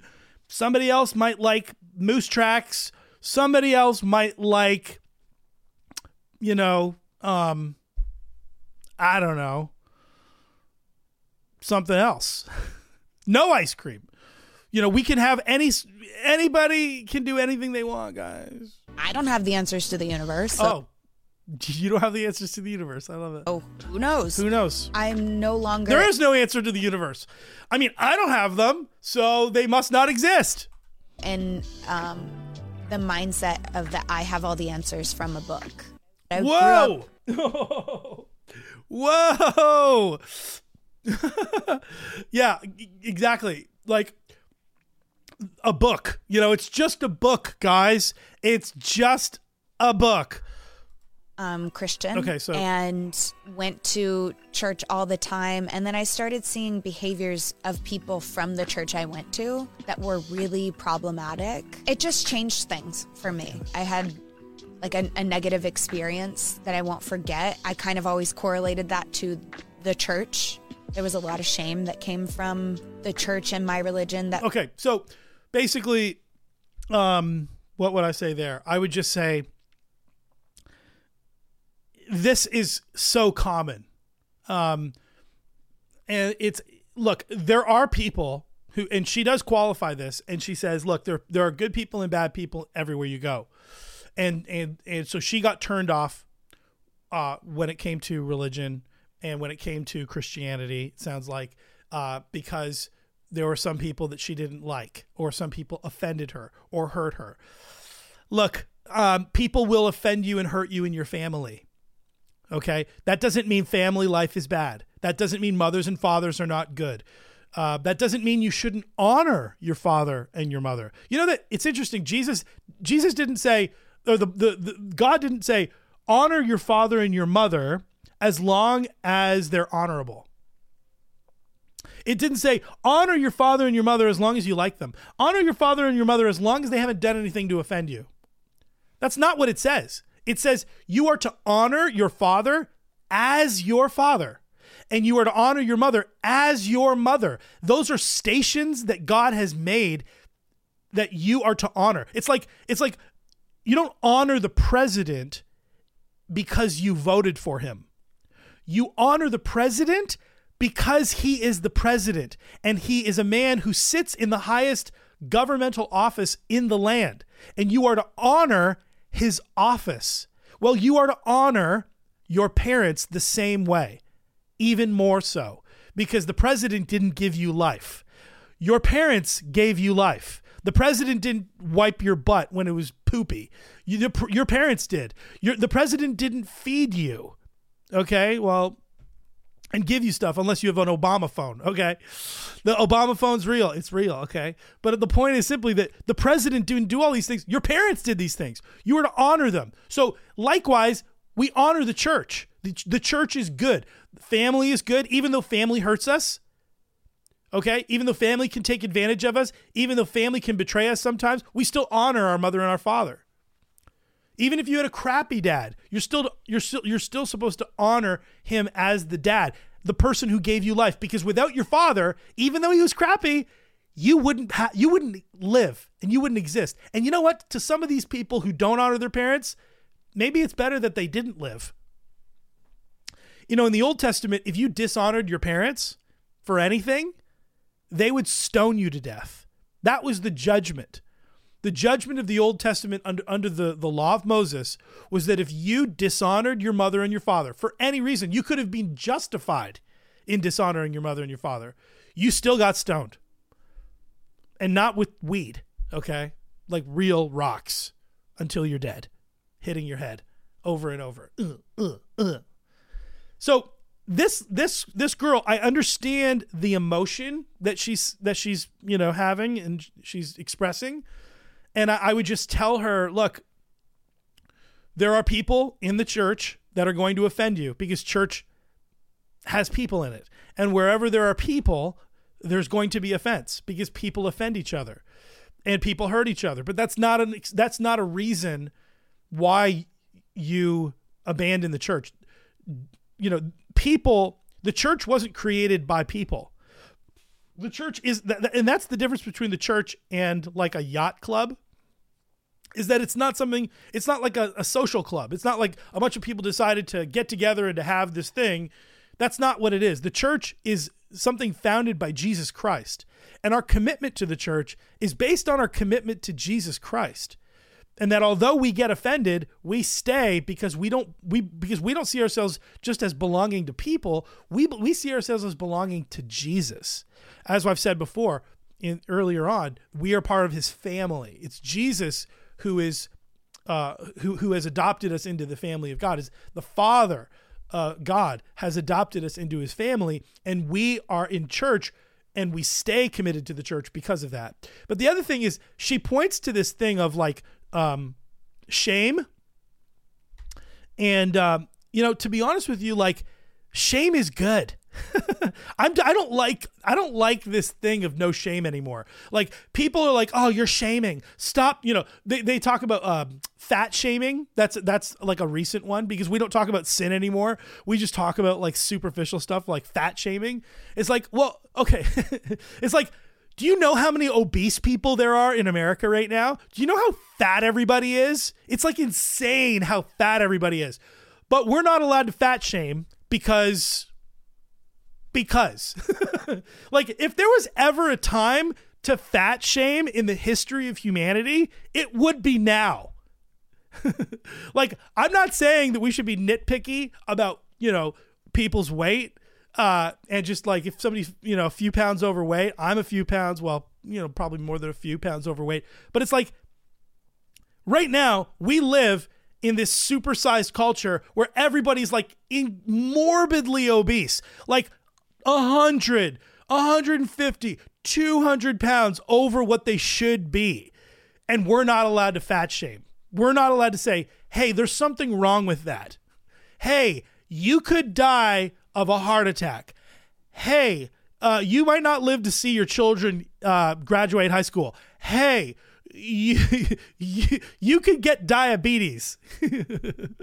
Like, you know what I'm saying? Like, dude, that is not cool. Like, we should be bringing back shame in the sense that there should be social. It used to be that in our society, if you did certain things that were immoral, there was shame attached to that. If you had a bastard child, if you had a child out of wedlock, there was shame attached to that. And there should be shame attached to that because people shouldn't be born out of wedlock. That if there is sinful behavior, negative behavior, behavior that's immoral, shame should be a part of that so that we don't do those things. So this whole thing of like, no, there was shame. It's like, really what that is code for is they were talking probably about sin. And she didn't want to sit through a service and be reminded that she was a sinner and that she was unrepentant of her sin. And believe it or not, that's what the majority of this is all about. It's all about like, and that's why you'll notice that the churches that these people go to, they never talk about sin. They never talk about guilt. They never use any language that could cause personal shame. Now, when I say shame, by the way, I'm even the fat shaming thing. I'm not saying that we should like tar and feather people, although tarring and feathering probably has, some merit. Really, they used to do that. If somebody was a public figure and they were engaged in a public scandal, they were tarred and feathered. And I think public scandal should probably be good cause for that. But what I'm not saying is that we should go, like searching through people's lives to find, fault find, because if we were to look for fault in people, every single person has sins. Every single person has sins in their past and have things that they're ashamed of that they've done. So that's not what we're trying to do here. But we are trying to say that when the gospel is preached to people, there is a convicting point in the gospel, as we've noted earlier in Acts chapter 2 on the day of Pentecost, when Peter stood up and preached the gospel. The Bible says that they were cut to the heart. When Peter told them the gospel, he preached about their immorality, and he said, "Save yourselves from this wicked generation, this godless generation. Save yourself." And he said, "You killed the Lord Jesus." He convicted them. There has to be a conviction of sin. And that conviction of sin brings actually the repentance, the contrition for sin that's needed. You see, contrition for sin is the essence of repentance. And repentance is really the necessary component to the remission of sin. If we are going to have our sins forgiven, we have to be repentant of our sins. We have to be broken for our sins. Look what David says in, this is a great scripture on the nature of contrition. David sins. He commits adultery with Bathsheba. He kills Bathsheba's husband so that he's trying to, get this girl. I suppose that's how he gets girls. And then Nathan the prophet comes to him and says, "You have sinned greatly." And so, David's response is Psalm chapter 51. And if you read Psalm chapter 51, he is broken. He is a man he says, "Have mercy on me, O God, according to your steadfast love. Blot out my transgressions. Wash me thoroughly from my iniquity. Cleanse me from my sin." These are the words of a man who is full of shame for what he's done, but it's not resulting in a negative thing. It's actually resulting in him going to the Lord and asking for mercy. You see, this is the point of preaching on sin and teaching on sin, that people personally are convicted of their personal sins, and they go to God and they turn away from their sins and they ask for his forgiveness. Look what David says. "I know my transgressions and my sin is ever before me. Against you only have I sinned and done what is evil in your sight." This is what the Bible wants us to do. It wants us to have a conviction for the things that we have done, and that you don't have to take it all online and say, "Hey, everybody, this is what I did." No, it's between you and the Lord. It's a confession between you and the Lord. The Lord knows what you did. And so the purpose of teaching on sin and guilt and shame is that sin and guilt is that we are ashamed. These are the words of a man who is ashamed of what he's done. And look at at the end. He says, He says, purge me with hyssops and I shall be clean. Wash me and I shall be whiter than snow. Let me hear joy and gladness. Let the bones you have broken rejoice. Oh, God breaks bones? Yeah, he does. He does it so that we can be healed. But that is a part of even the punishment. Hide your face from my sins and blot out all my iniquities. Create in me a clean heart, O God, and renew a right spirit within me. Cast me not away from your presence and take not your Holy Spirit from me. Restore to me the joy of your salvation. You know, David is telling God the same things that we probably tell a therapist. You know, I just feel so bad, and I feel, you know, I've seen people like they have these therapist sessions where they're crying to their therapist, they're telling their therapist. It's like, no, you don't need a therapist. You need to get in front of the Lord. You need to get on your knees and you need to cry out to God, and you need to tell God. Don't talk to your therapist about your sins. Talk to God about your sins. Your therapist can't forgive you. Only God can forgive you. You need to talk to God the way you talk to your therapist, and you need to stop paying that person thousands of dollars because they can't help you. But look what David does. He continues, he goes, open my lips and my mouth will declare your praise. Oh, he says, deliver me from blood guiltiness, oh God. Look he knows he's guilty. He's ashamed of what he's done. Guilt produces shame when it's proper. When guilt actually has its proper effect, it produces shame. And David is ashamed of what he's done. He's saying, oh God, I can't believe what I've done. I am so guilty, Lord. But then look what he says. Open my lips, God, and my mouth will declare your praise. For you will not delight in sacrifice, or I would give it. In other words, God doesn't delight in David going to the Old Testament temple and offering a dead animal and saying, all right, God, here's the dead animal sacrifice for my sins. And we're good now, right? We're good, right? So he's saying, no, that's not what you delight in. You will not be pleased with a burnt offering. Again, referring to the Jewish ceremonial offerings in the temple. David says the sacrifices of God are a broken spirit, a broken and contrite heart. You know, this is what so many people are resisting, including Demi Lovato. And if you're listening, Demi, this is my word to you. And I know you're listening because I know you watch my podcast, The Reactionary Christian, because that's how world-renowned this podcast is. And I just want to tell you, Demi, God loves you, but he wants you to be broken. That brokenness is good. That is what we should lean into. We should lean into the brokenness, the contrite heart. You know, so many people are like, I'm so broken. I'm just a broken person. Well, the brokenness, God is looking for broken people. God is looking for the sick so that he can heal them. But we have to humble ourselves. And that's what people don't want to do. You know, they'll call themselves broken. Sure, they'll call themselves broken, but they won't humble themselves. And they won't acknowledge that they're the ones that have broken themselves. And that's really what everybody's trying to blame shift. Everybody's saying, yeah, I'm so broken because of my past relationship. My boyfriend, he was so abusive. And my parents, they were so abusive and they broke me. My stepdad, my dad, my stepmom, the government, my boss, my friends at school, my teacher. Everybody's trying to blame everybody else for their brokenness other than themselves. That's not what David does. David acknowledges that he has broken himself and he breaks himself. And he says, I am broken and I have brought this upon myself. David is humbling himself.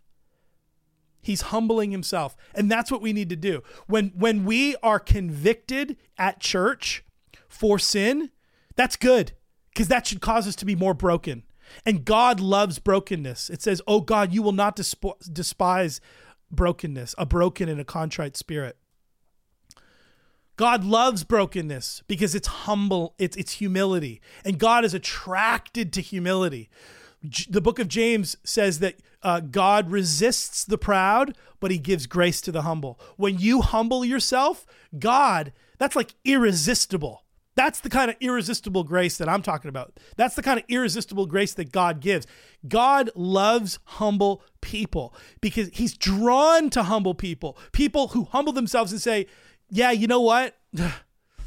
I am guilty.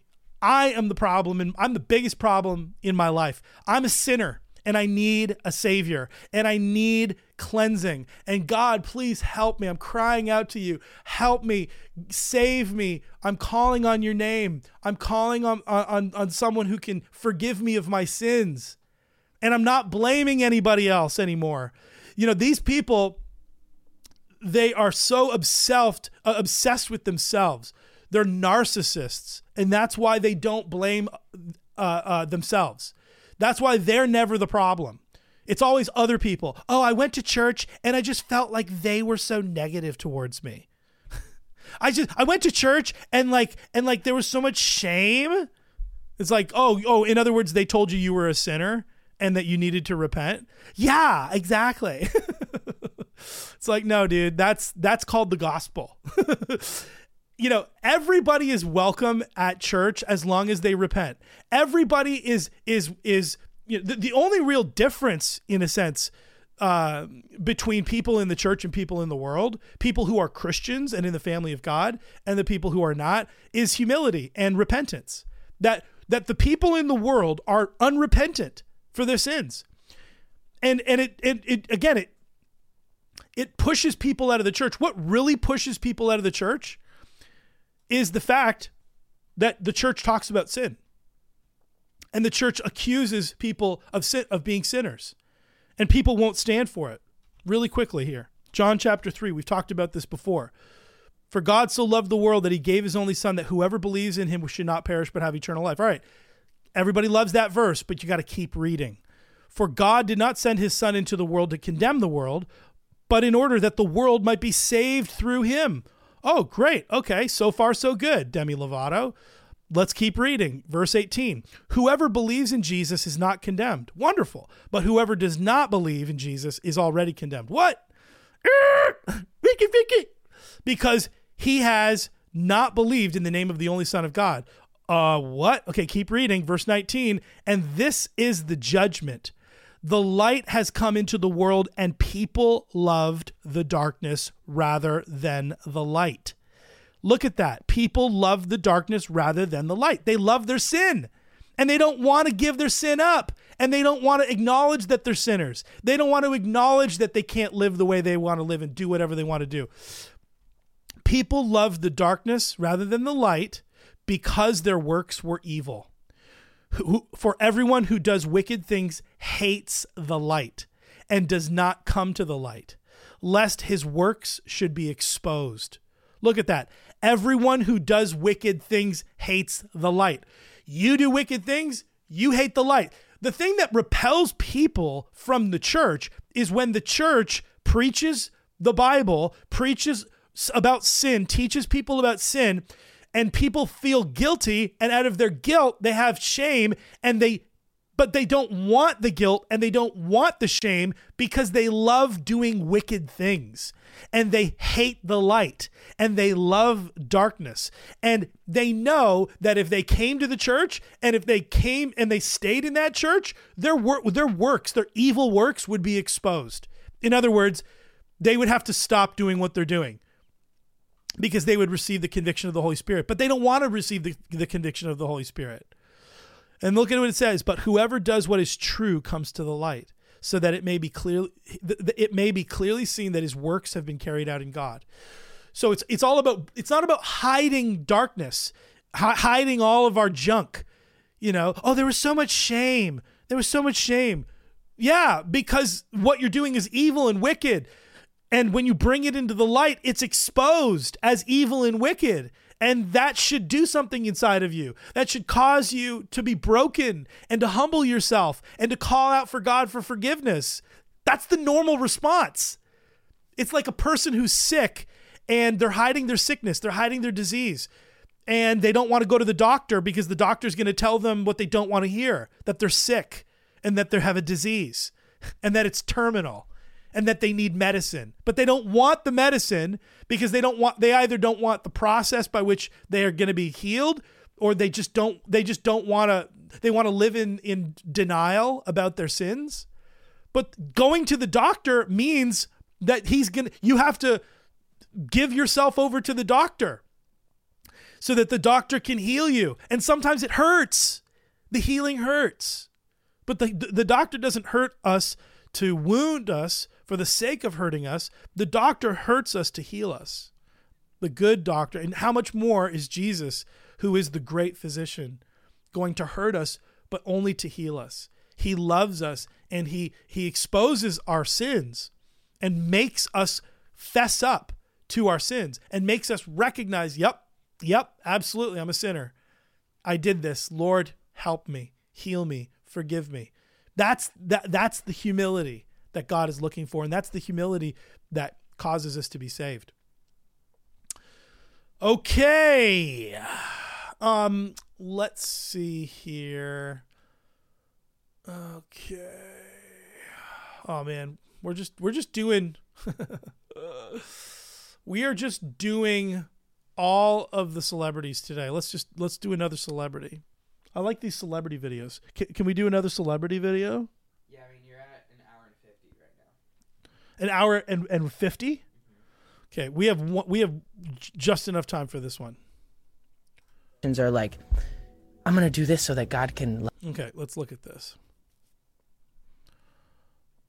Weird Christians that I came across that were just like, I don't think I want to be a Christian. Yeah. You know? And then I got to a point where I was so lost. I'm like, let me try to revisit my faith. Most Christians are like, I'm going to do this so that God can love me. I'm going to like, if I show up wearing this, like, he'll respect that, you know? But that's not what God is. Like, if God is based on love, it's I love you first, regardless of what you do, rather than you do this and then I'll love you.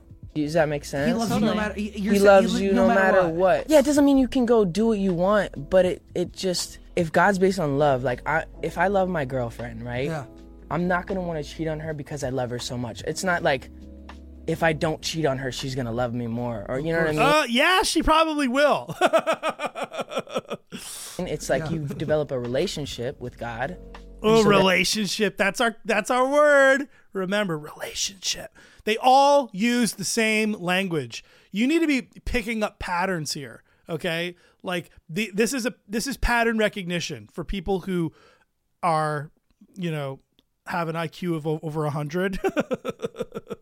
Pattern recognition, okay, folks? These people, they all use the same sort of lingo, right? It's all very spiritual, nebulous, vague terminology that can really mean anything. It's ambiguous terminology, and it all comes down to this focus on hyper focus on the word relationship, right? Which is again, as I've said before, it's a term that is relative, right? Relative, like literally. It's a term that means whatever it means to you in that moment. It can mean anything. So that you don't want to do that other stuff. Yes. You don't want to be judgmental. You don't want to hurt people because you're like, oh, like, God loves me. As soon as I could understand my worth and knew that, like, hey, people aren't giving me what I need. Like, people are always wanting something. I can never tell if something's really authentic, but when I really sit in my room and I'm alone and I can just like, God, are you there? Like, I feel this connection with something that's a higher being. Something that's a higher being. Like, look at how vague all this stuff is. Like, seriously, like ambiguous terminology, folks. Something that's a higher being. Say the name of Jesus Christ. Say Jesus Christ. Say it. Say Jesus Christ. Like, why are you ashamed of saying the phrase Jesus Christ, the name that is above all names?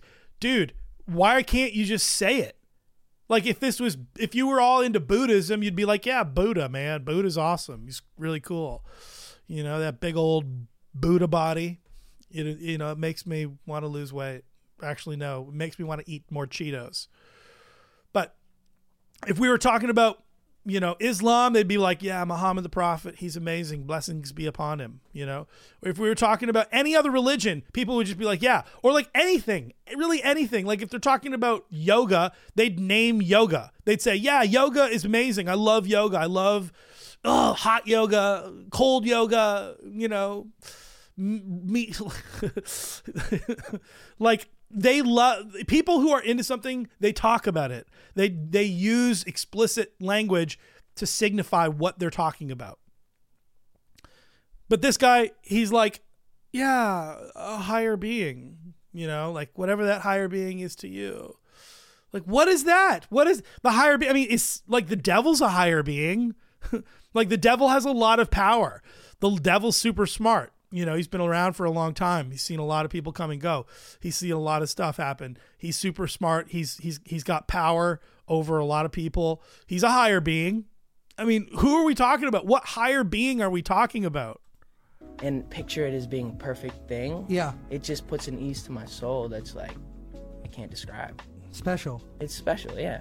Growing up, there was so many. This is your brain on Judah Smith. I mean, what else can I say? It's like, it doesn't, there's nothing really going on. And then in the beginning part of this video is really weird. Like weird Christians that. This is weird. I think this is weird. It's weird to not really refer to what you're trying to talk about. Like it's cryptic language. You're trying to use cryptic language. That's weird. Just that. And then the way, okay, keep going. I came across that was like, I don't think I want to be a Christian. Yeah. And then I got to a point and where. by the way, this whole weirdness thing, like, I don't want to be a Christian because Christians are weird. Like, you know what, dude? In our society, yeah. What did you want? You wanted somebody that like looks like the world, talks like the world, is like the world, lives like the world, desires the same things as the world. That's what you want. Like, in other words, you don't want somebody when somebody stands out as going counter to the whole force of secular, godless, hedonistic, narcissistic culture, that's weird to you. Like is that the kind of weirdness we're talking about? Christians are weird because they stand out, because they're not going to bow down to the idols that are all over, all around us. They're not going to just cave in and let the world go to hell the way everybody else wants to and live like the devil. Like what is this? What do you mean? Like Christians are weird? Like they're moral? Like they have standards? Like they're not going to participate with you in your, whatever. Like that's what weirdness really means, I think, in the cultural currency of secular culture. Like, Jesus freaks. Yeah, I'm a Jesus freak, dude. I'm a hardcore Jesus freak. Best Christian album of all time, by the way. I'm a hardcore Jesus freak. Total Jesus freak. And I mean, that's what you've got to be. You've got to be radical. You've got to be countercultural. And that's really what I think this guy means. Justin, this guy. I'm using nebulous language. This guy. This is what I think Justin means. Where I was so lost. I'm like, let me try to revisit my faith. Most Christians are like, I'm going to do this so that God can love me. I'm going to if I show up wearing this, like. Well, hold on. God does respect the things that you do. God does love. God, as I said before, God's drawn to humility. If you humble yourself, the Bible is explicit. God actively rejects the proud, and he actively is drawn towards, his grace is drawn towards the humble. So yeah, if you humble yourself before the Lord, God loves that. I mean, there's a story that Jesus told about a publican or a tax collector and a Pharisee, and the Pharisee shows up and says, God, thank you that I'm amazing, and thank you that you've made me amazing, and thank you that you've made me so successful, and thank you for my awards, and thank you for my accomplishments. And then he goes down the list thanking God for all the great things he has. And then the tax collector, all he says is, he can't even lift his head up to heaven. He humbles himself and he says, have mercy upon me, a sinner. Have mercy upon me. He's beating his chest and he's crying out to God for mercy. Well, God loves that. And Jesus said, which one do you think went away more justified? Obviously, it's the guy who asked for mercy, rather than congratulating himself on how he didn't really need God, but God was more like an option to him. It's like there's no humility in this stuff. It's just like whatever these people, celebrities, want to make it. It's like they're making their own religion, living by their own rules, and really accepting Jesus on their own terms. And that's not how we do it.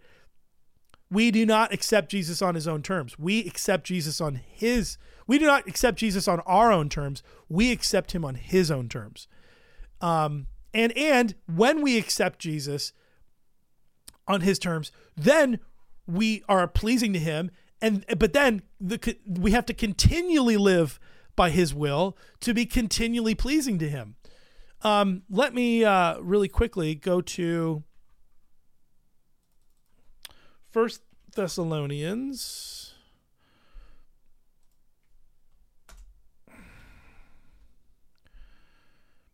First Thessalonians chapter 4. Oh, look at the heading. A life pleasing to God. Finally, then, brothers, we ask and urge you in the Lord Jesus, just that as you received from us, how you ought to walk and please God. Oh, interesting. So Paul is writing to the Thessalonian church and saying, we ask and urge you that as you received from us, how you ought to walk and please God, just as you are doing, that you do so more and more. Yeah, so you are supposed to walk and please God in everything that you do. And you're supposed to do so more and more. So God can be pleased by how we live. Yes. And God can be displeased in how we live. Yep. And Paul goes on, for you know what instructions we gave you through the Lord Jesus. For this is the will of God, your sanctification. You know, these are words that never come up in woke liberal churches because they don't want to talk about growing in pleasing the Lord, growing in sanctification, becoming mature, being obedient to the will of God. And what is that will? That you abstain from sexual immorality, that each one of you know how to control his own body in holiness and in honor, not in the passion of lust like the Gentiles who do not know God, that no one transgress and wrong his brother in this matter, because the Lord is an avenger in all these things, as we told you beforehand and solemnly warned you. For God has not called us to impurity, but to holiness. Therefore, whoever disregards this disregards not man, but God, who gives his Holy Spirit to you. So, yeah, you want to know how to please the Lord? Obey his will, particularly in this area of sexual immorality, which, yeah, I mean, that's a massive issue in celebrity culture, you know, because they do whatever they want. They sleep with whoever they want. Sex is literally, it's nothing. And these people, they don't care. But Paul is saying, no, God cares. And it's not just about sex. It's about, ultimately, look at this. Ultimately, the will of God is about sanctification. But when we do the will of God, as it pertains to sex, as it pertains to money, as it pertains to idolatry, as it pertains to anything in our life, as we walk according to his will, we please him. And we're supposed to do that more and more. We are supposed to grow in our obedience to the Lord and his will. And by growing in obedience, you grow in holiness. You grow, in the thing that God has called us to. And again, it's like a lot of people will be like, oh, it's just man-made religion. It's just man-made. Look at what Paul says. Paul doesn't say it's man-made. Paul says, therefore, whoever disregards this disregards not man, but God. So when you're, just saying, oh, I don't do the religion thing, you're rejecting Jesus. You're rejecting Jesus's religion. You're rejecting God's will, his will for your life, the things that he wants you to do, and his commands for your life. And you're rejecting sanctification. You're rejecting growing in spiritual maturity.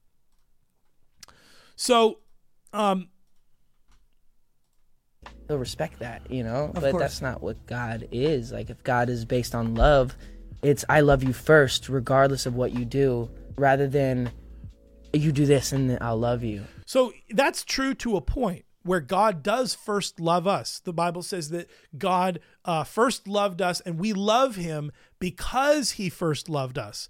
That's very true. But this is always it's always preached and taught in liberal churches as a one-way street. It's always taught that God loves you and he loves you first, and there's nothing you can do to earn his love, and there's nothing it's all focused on God's love for us, and there's zero focus on our love for God.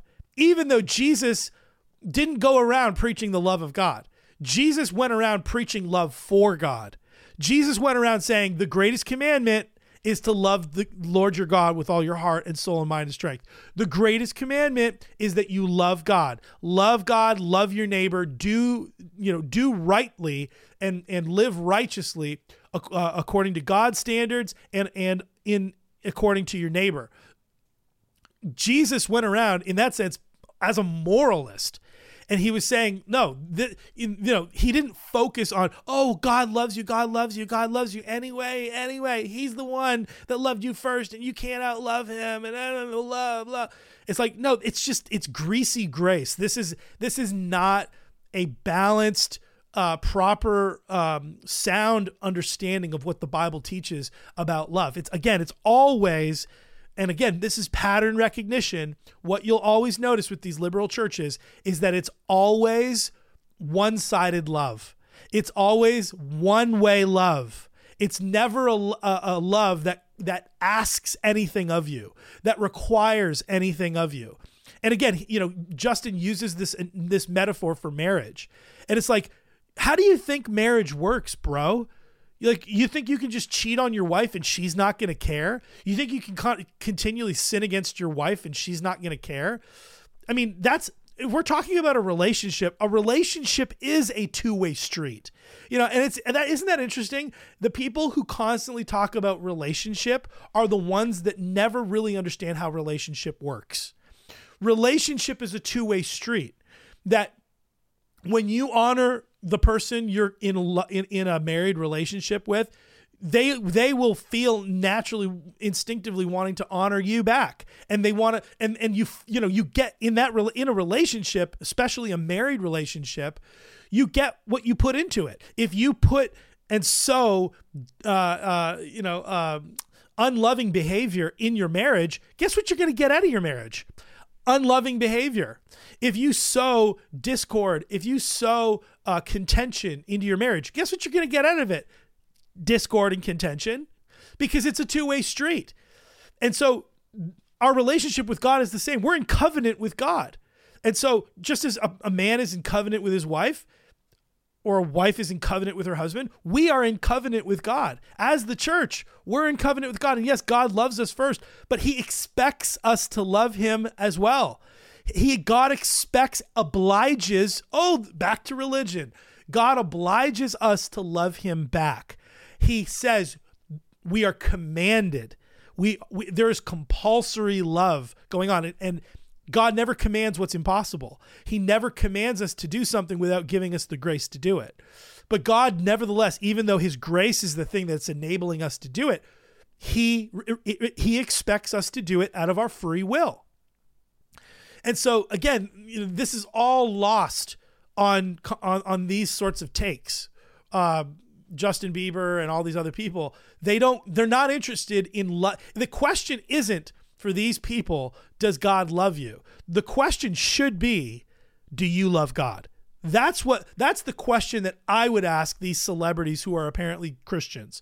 I would say, look, yes, God loves you. That's not the question. The question is, do you love God back? Are you reciprocating God's love? What does that look like in your life? Because apparently to Jesus, when you love God, you keep his commandments. Jesus said, if you love me, you will keep my commandments. So do you love God? You're not living like you love God. You're living like you love your vices. You're living like you love alcohol. You living like you love drugs. You're living like you love the world. You're living like you love to do whatever your flesh tells you to do. You're living like you love the approval of men. And this is the constant problem with celebrities, right? They're interested in being celebrities. They're interested in being celebrated. and it's like, well, who are you being celebrated by? You know, if you're being celebrated by the world, then you're probably not going to be celebrated by God, because God and the world do not think alike. God and the world are opposites. The world is an enemy of God. And that's why the Bible says, do not love the world or the things in the world. And so Jesus rejected the kingdoms of the world when the devil offered it to him. He said, no, I'm going to worship God. I'm going to love God. I'm going to focus on God. And the kingdoms of the world are a byproduct of our love for Jesus Christ. It's very difficult to be a celebrity and a Christian. It's very, just as Jesus said, it's very difficult to be for a rich man to enter the kingdom of heaven. I really feel bad for people who are celebrities because they have to live their life in so much compromise. And it's sad, you know. We should pray for celebrities. We should pray for supposed Christian celebrities. We should, you know, not to say you can't be a celebrity and be a Christian, but it's very difficult because you have to offend people, and that means you might not get, you know, they might not ask you to do the movie. You know, I can think of like Jim Caviezel. Like, there's no way his career didn't suffer from doing Jesus Christ in The Passion of the Christ. There's no way that there weren't roles that didn't come to him because of his stand, his moral stand. I don't think he does sex scenes. You know, I think he's as a Christian, he says, no, I'm not going to do certain things in the film industry. And that affects the celebrity. It really does. And celebrities constantly want to be celebrated. They want the approval of other people. And, you know, the truth is, again, you can't love the world and love God at the same time. You can't serve the world and serve God at the same time. You can't worship the world and worship God at the same time. And Jesus was very clear. You know, what does it profit a man if he gains the whole world and he loses his soul? It's just not worth it. Anyway, that's all we're doing. That's all I've got time for. We've probably exceeded our time, and you guys are all welcome. Okay. But I think we're probably at like over 2 hours. Anyway, I've had fun. I hope you've had fun. And, you know, thank you for watching. And we will see you next week on the next episode of The Reactionary Christian.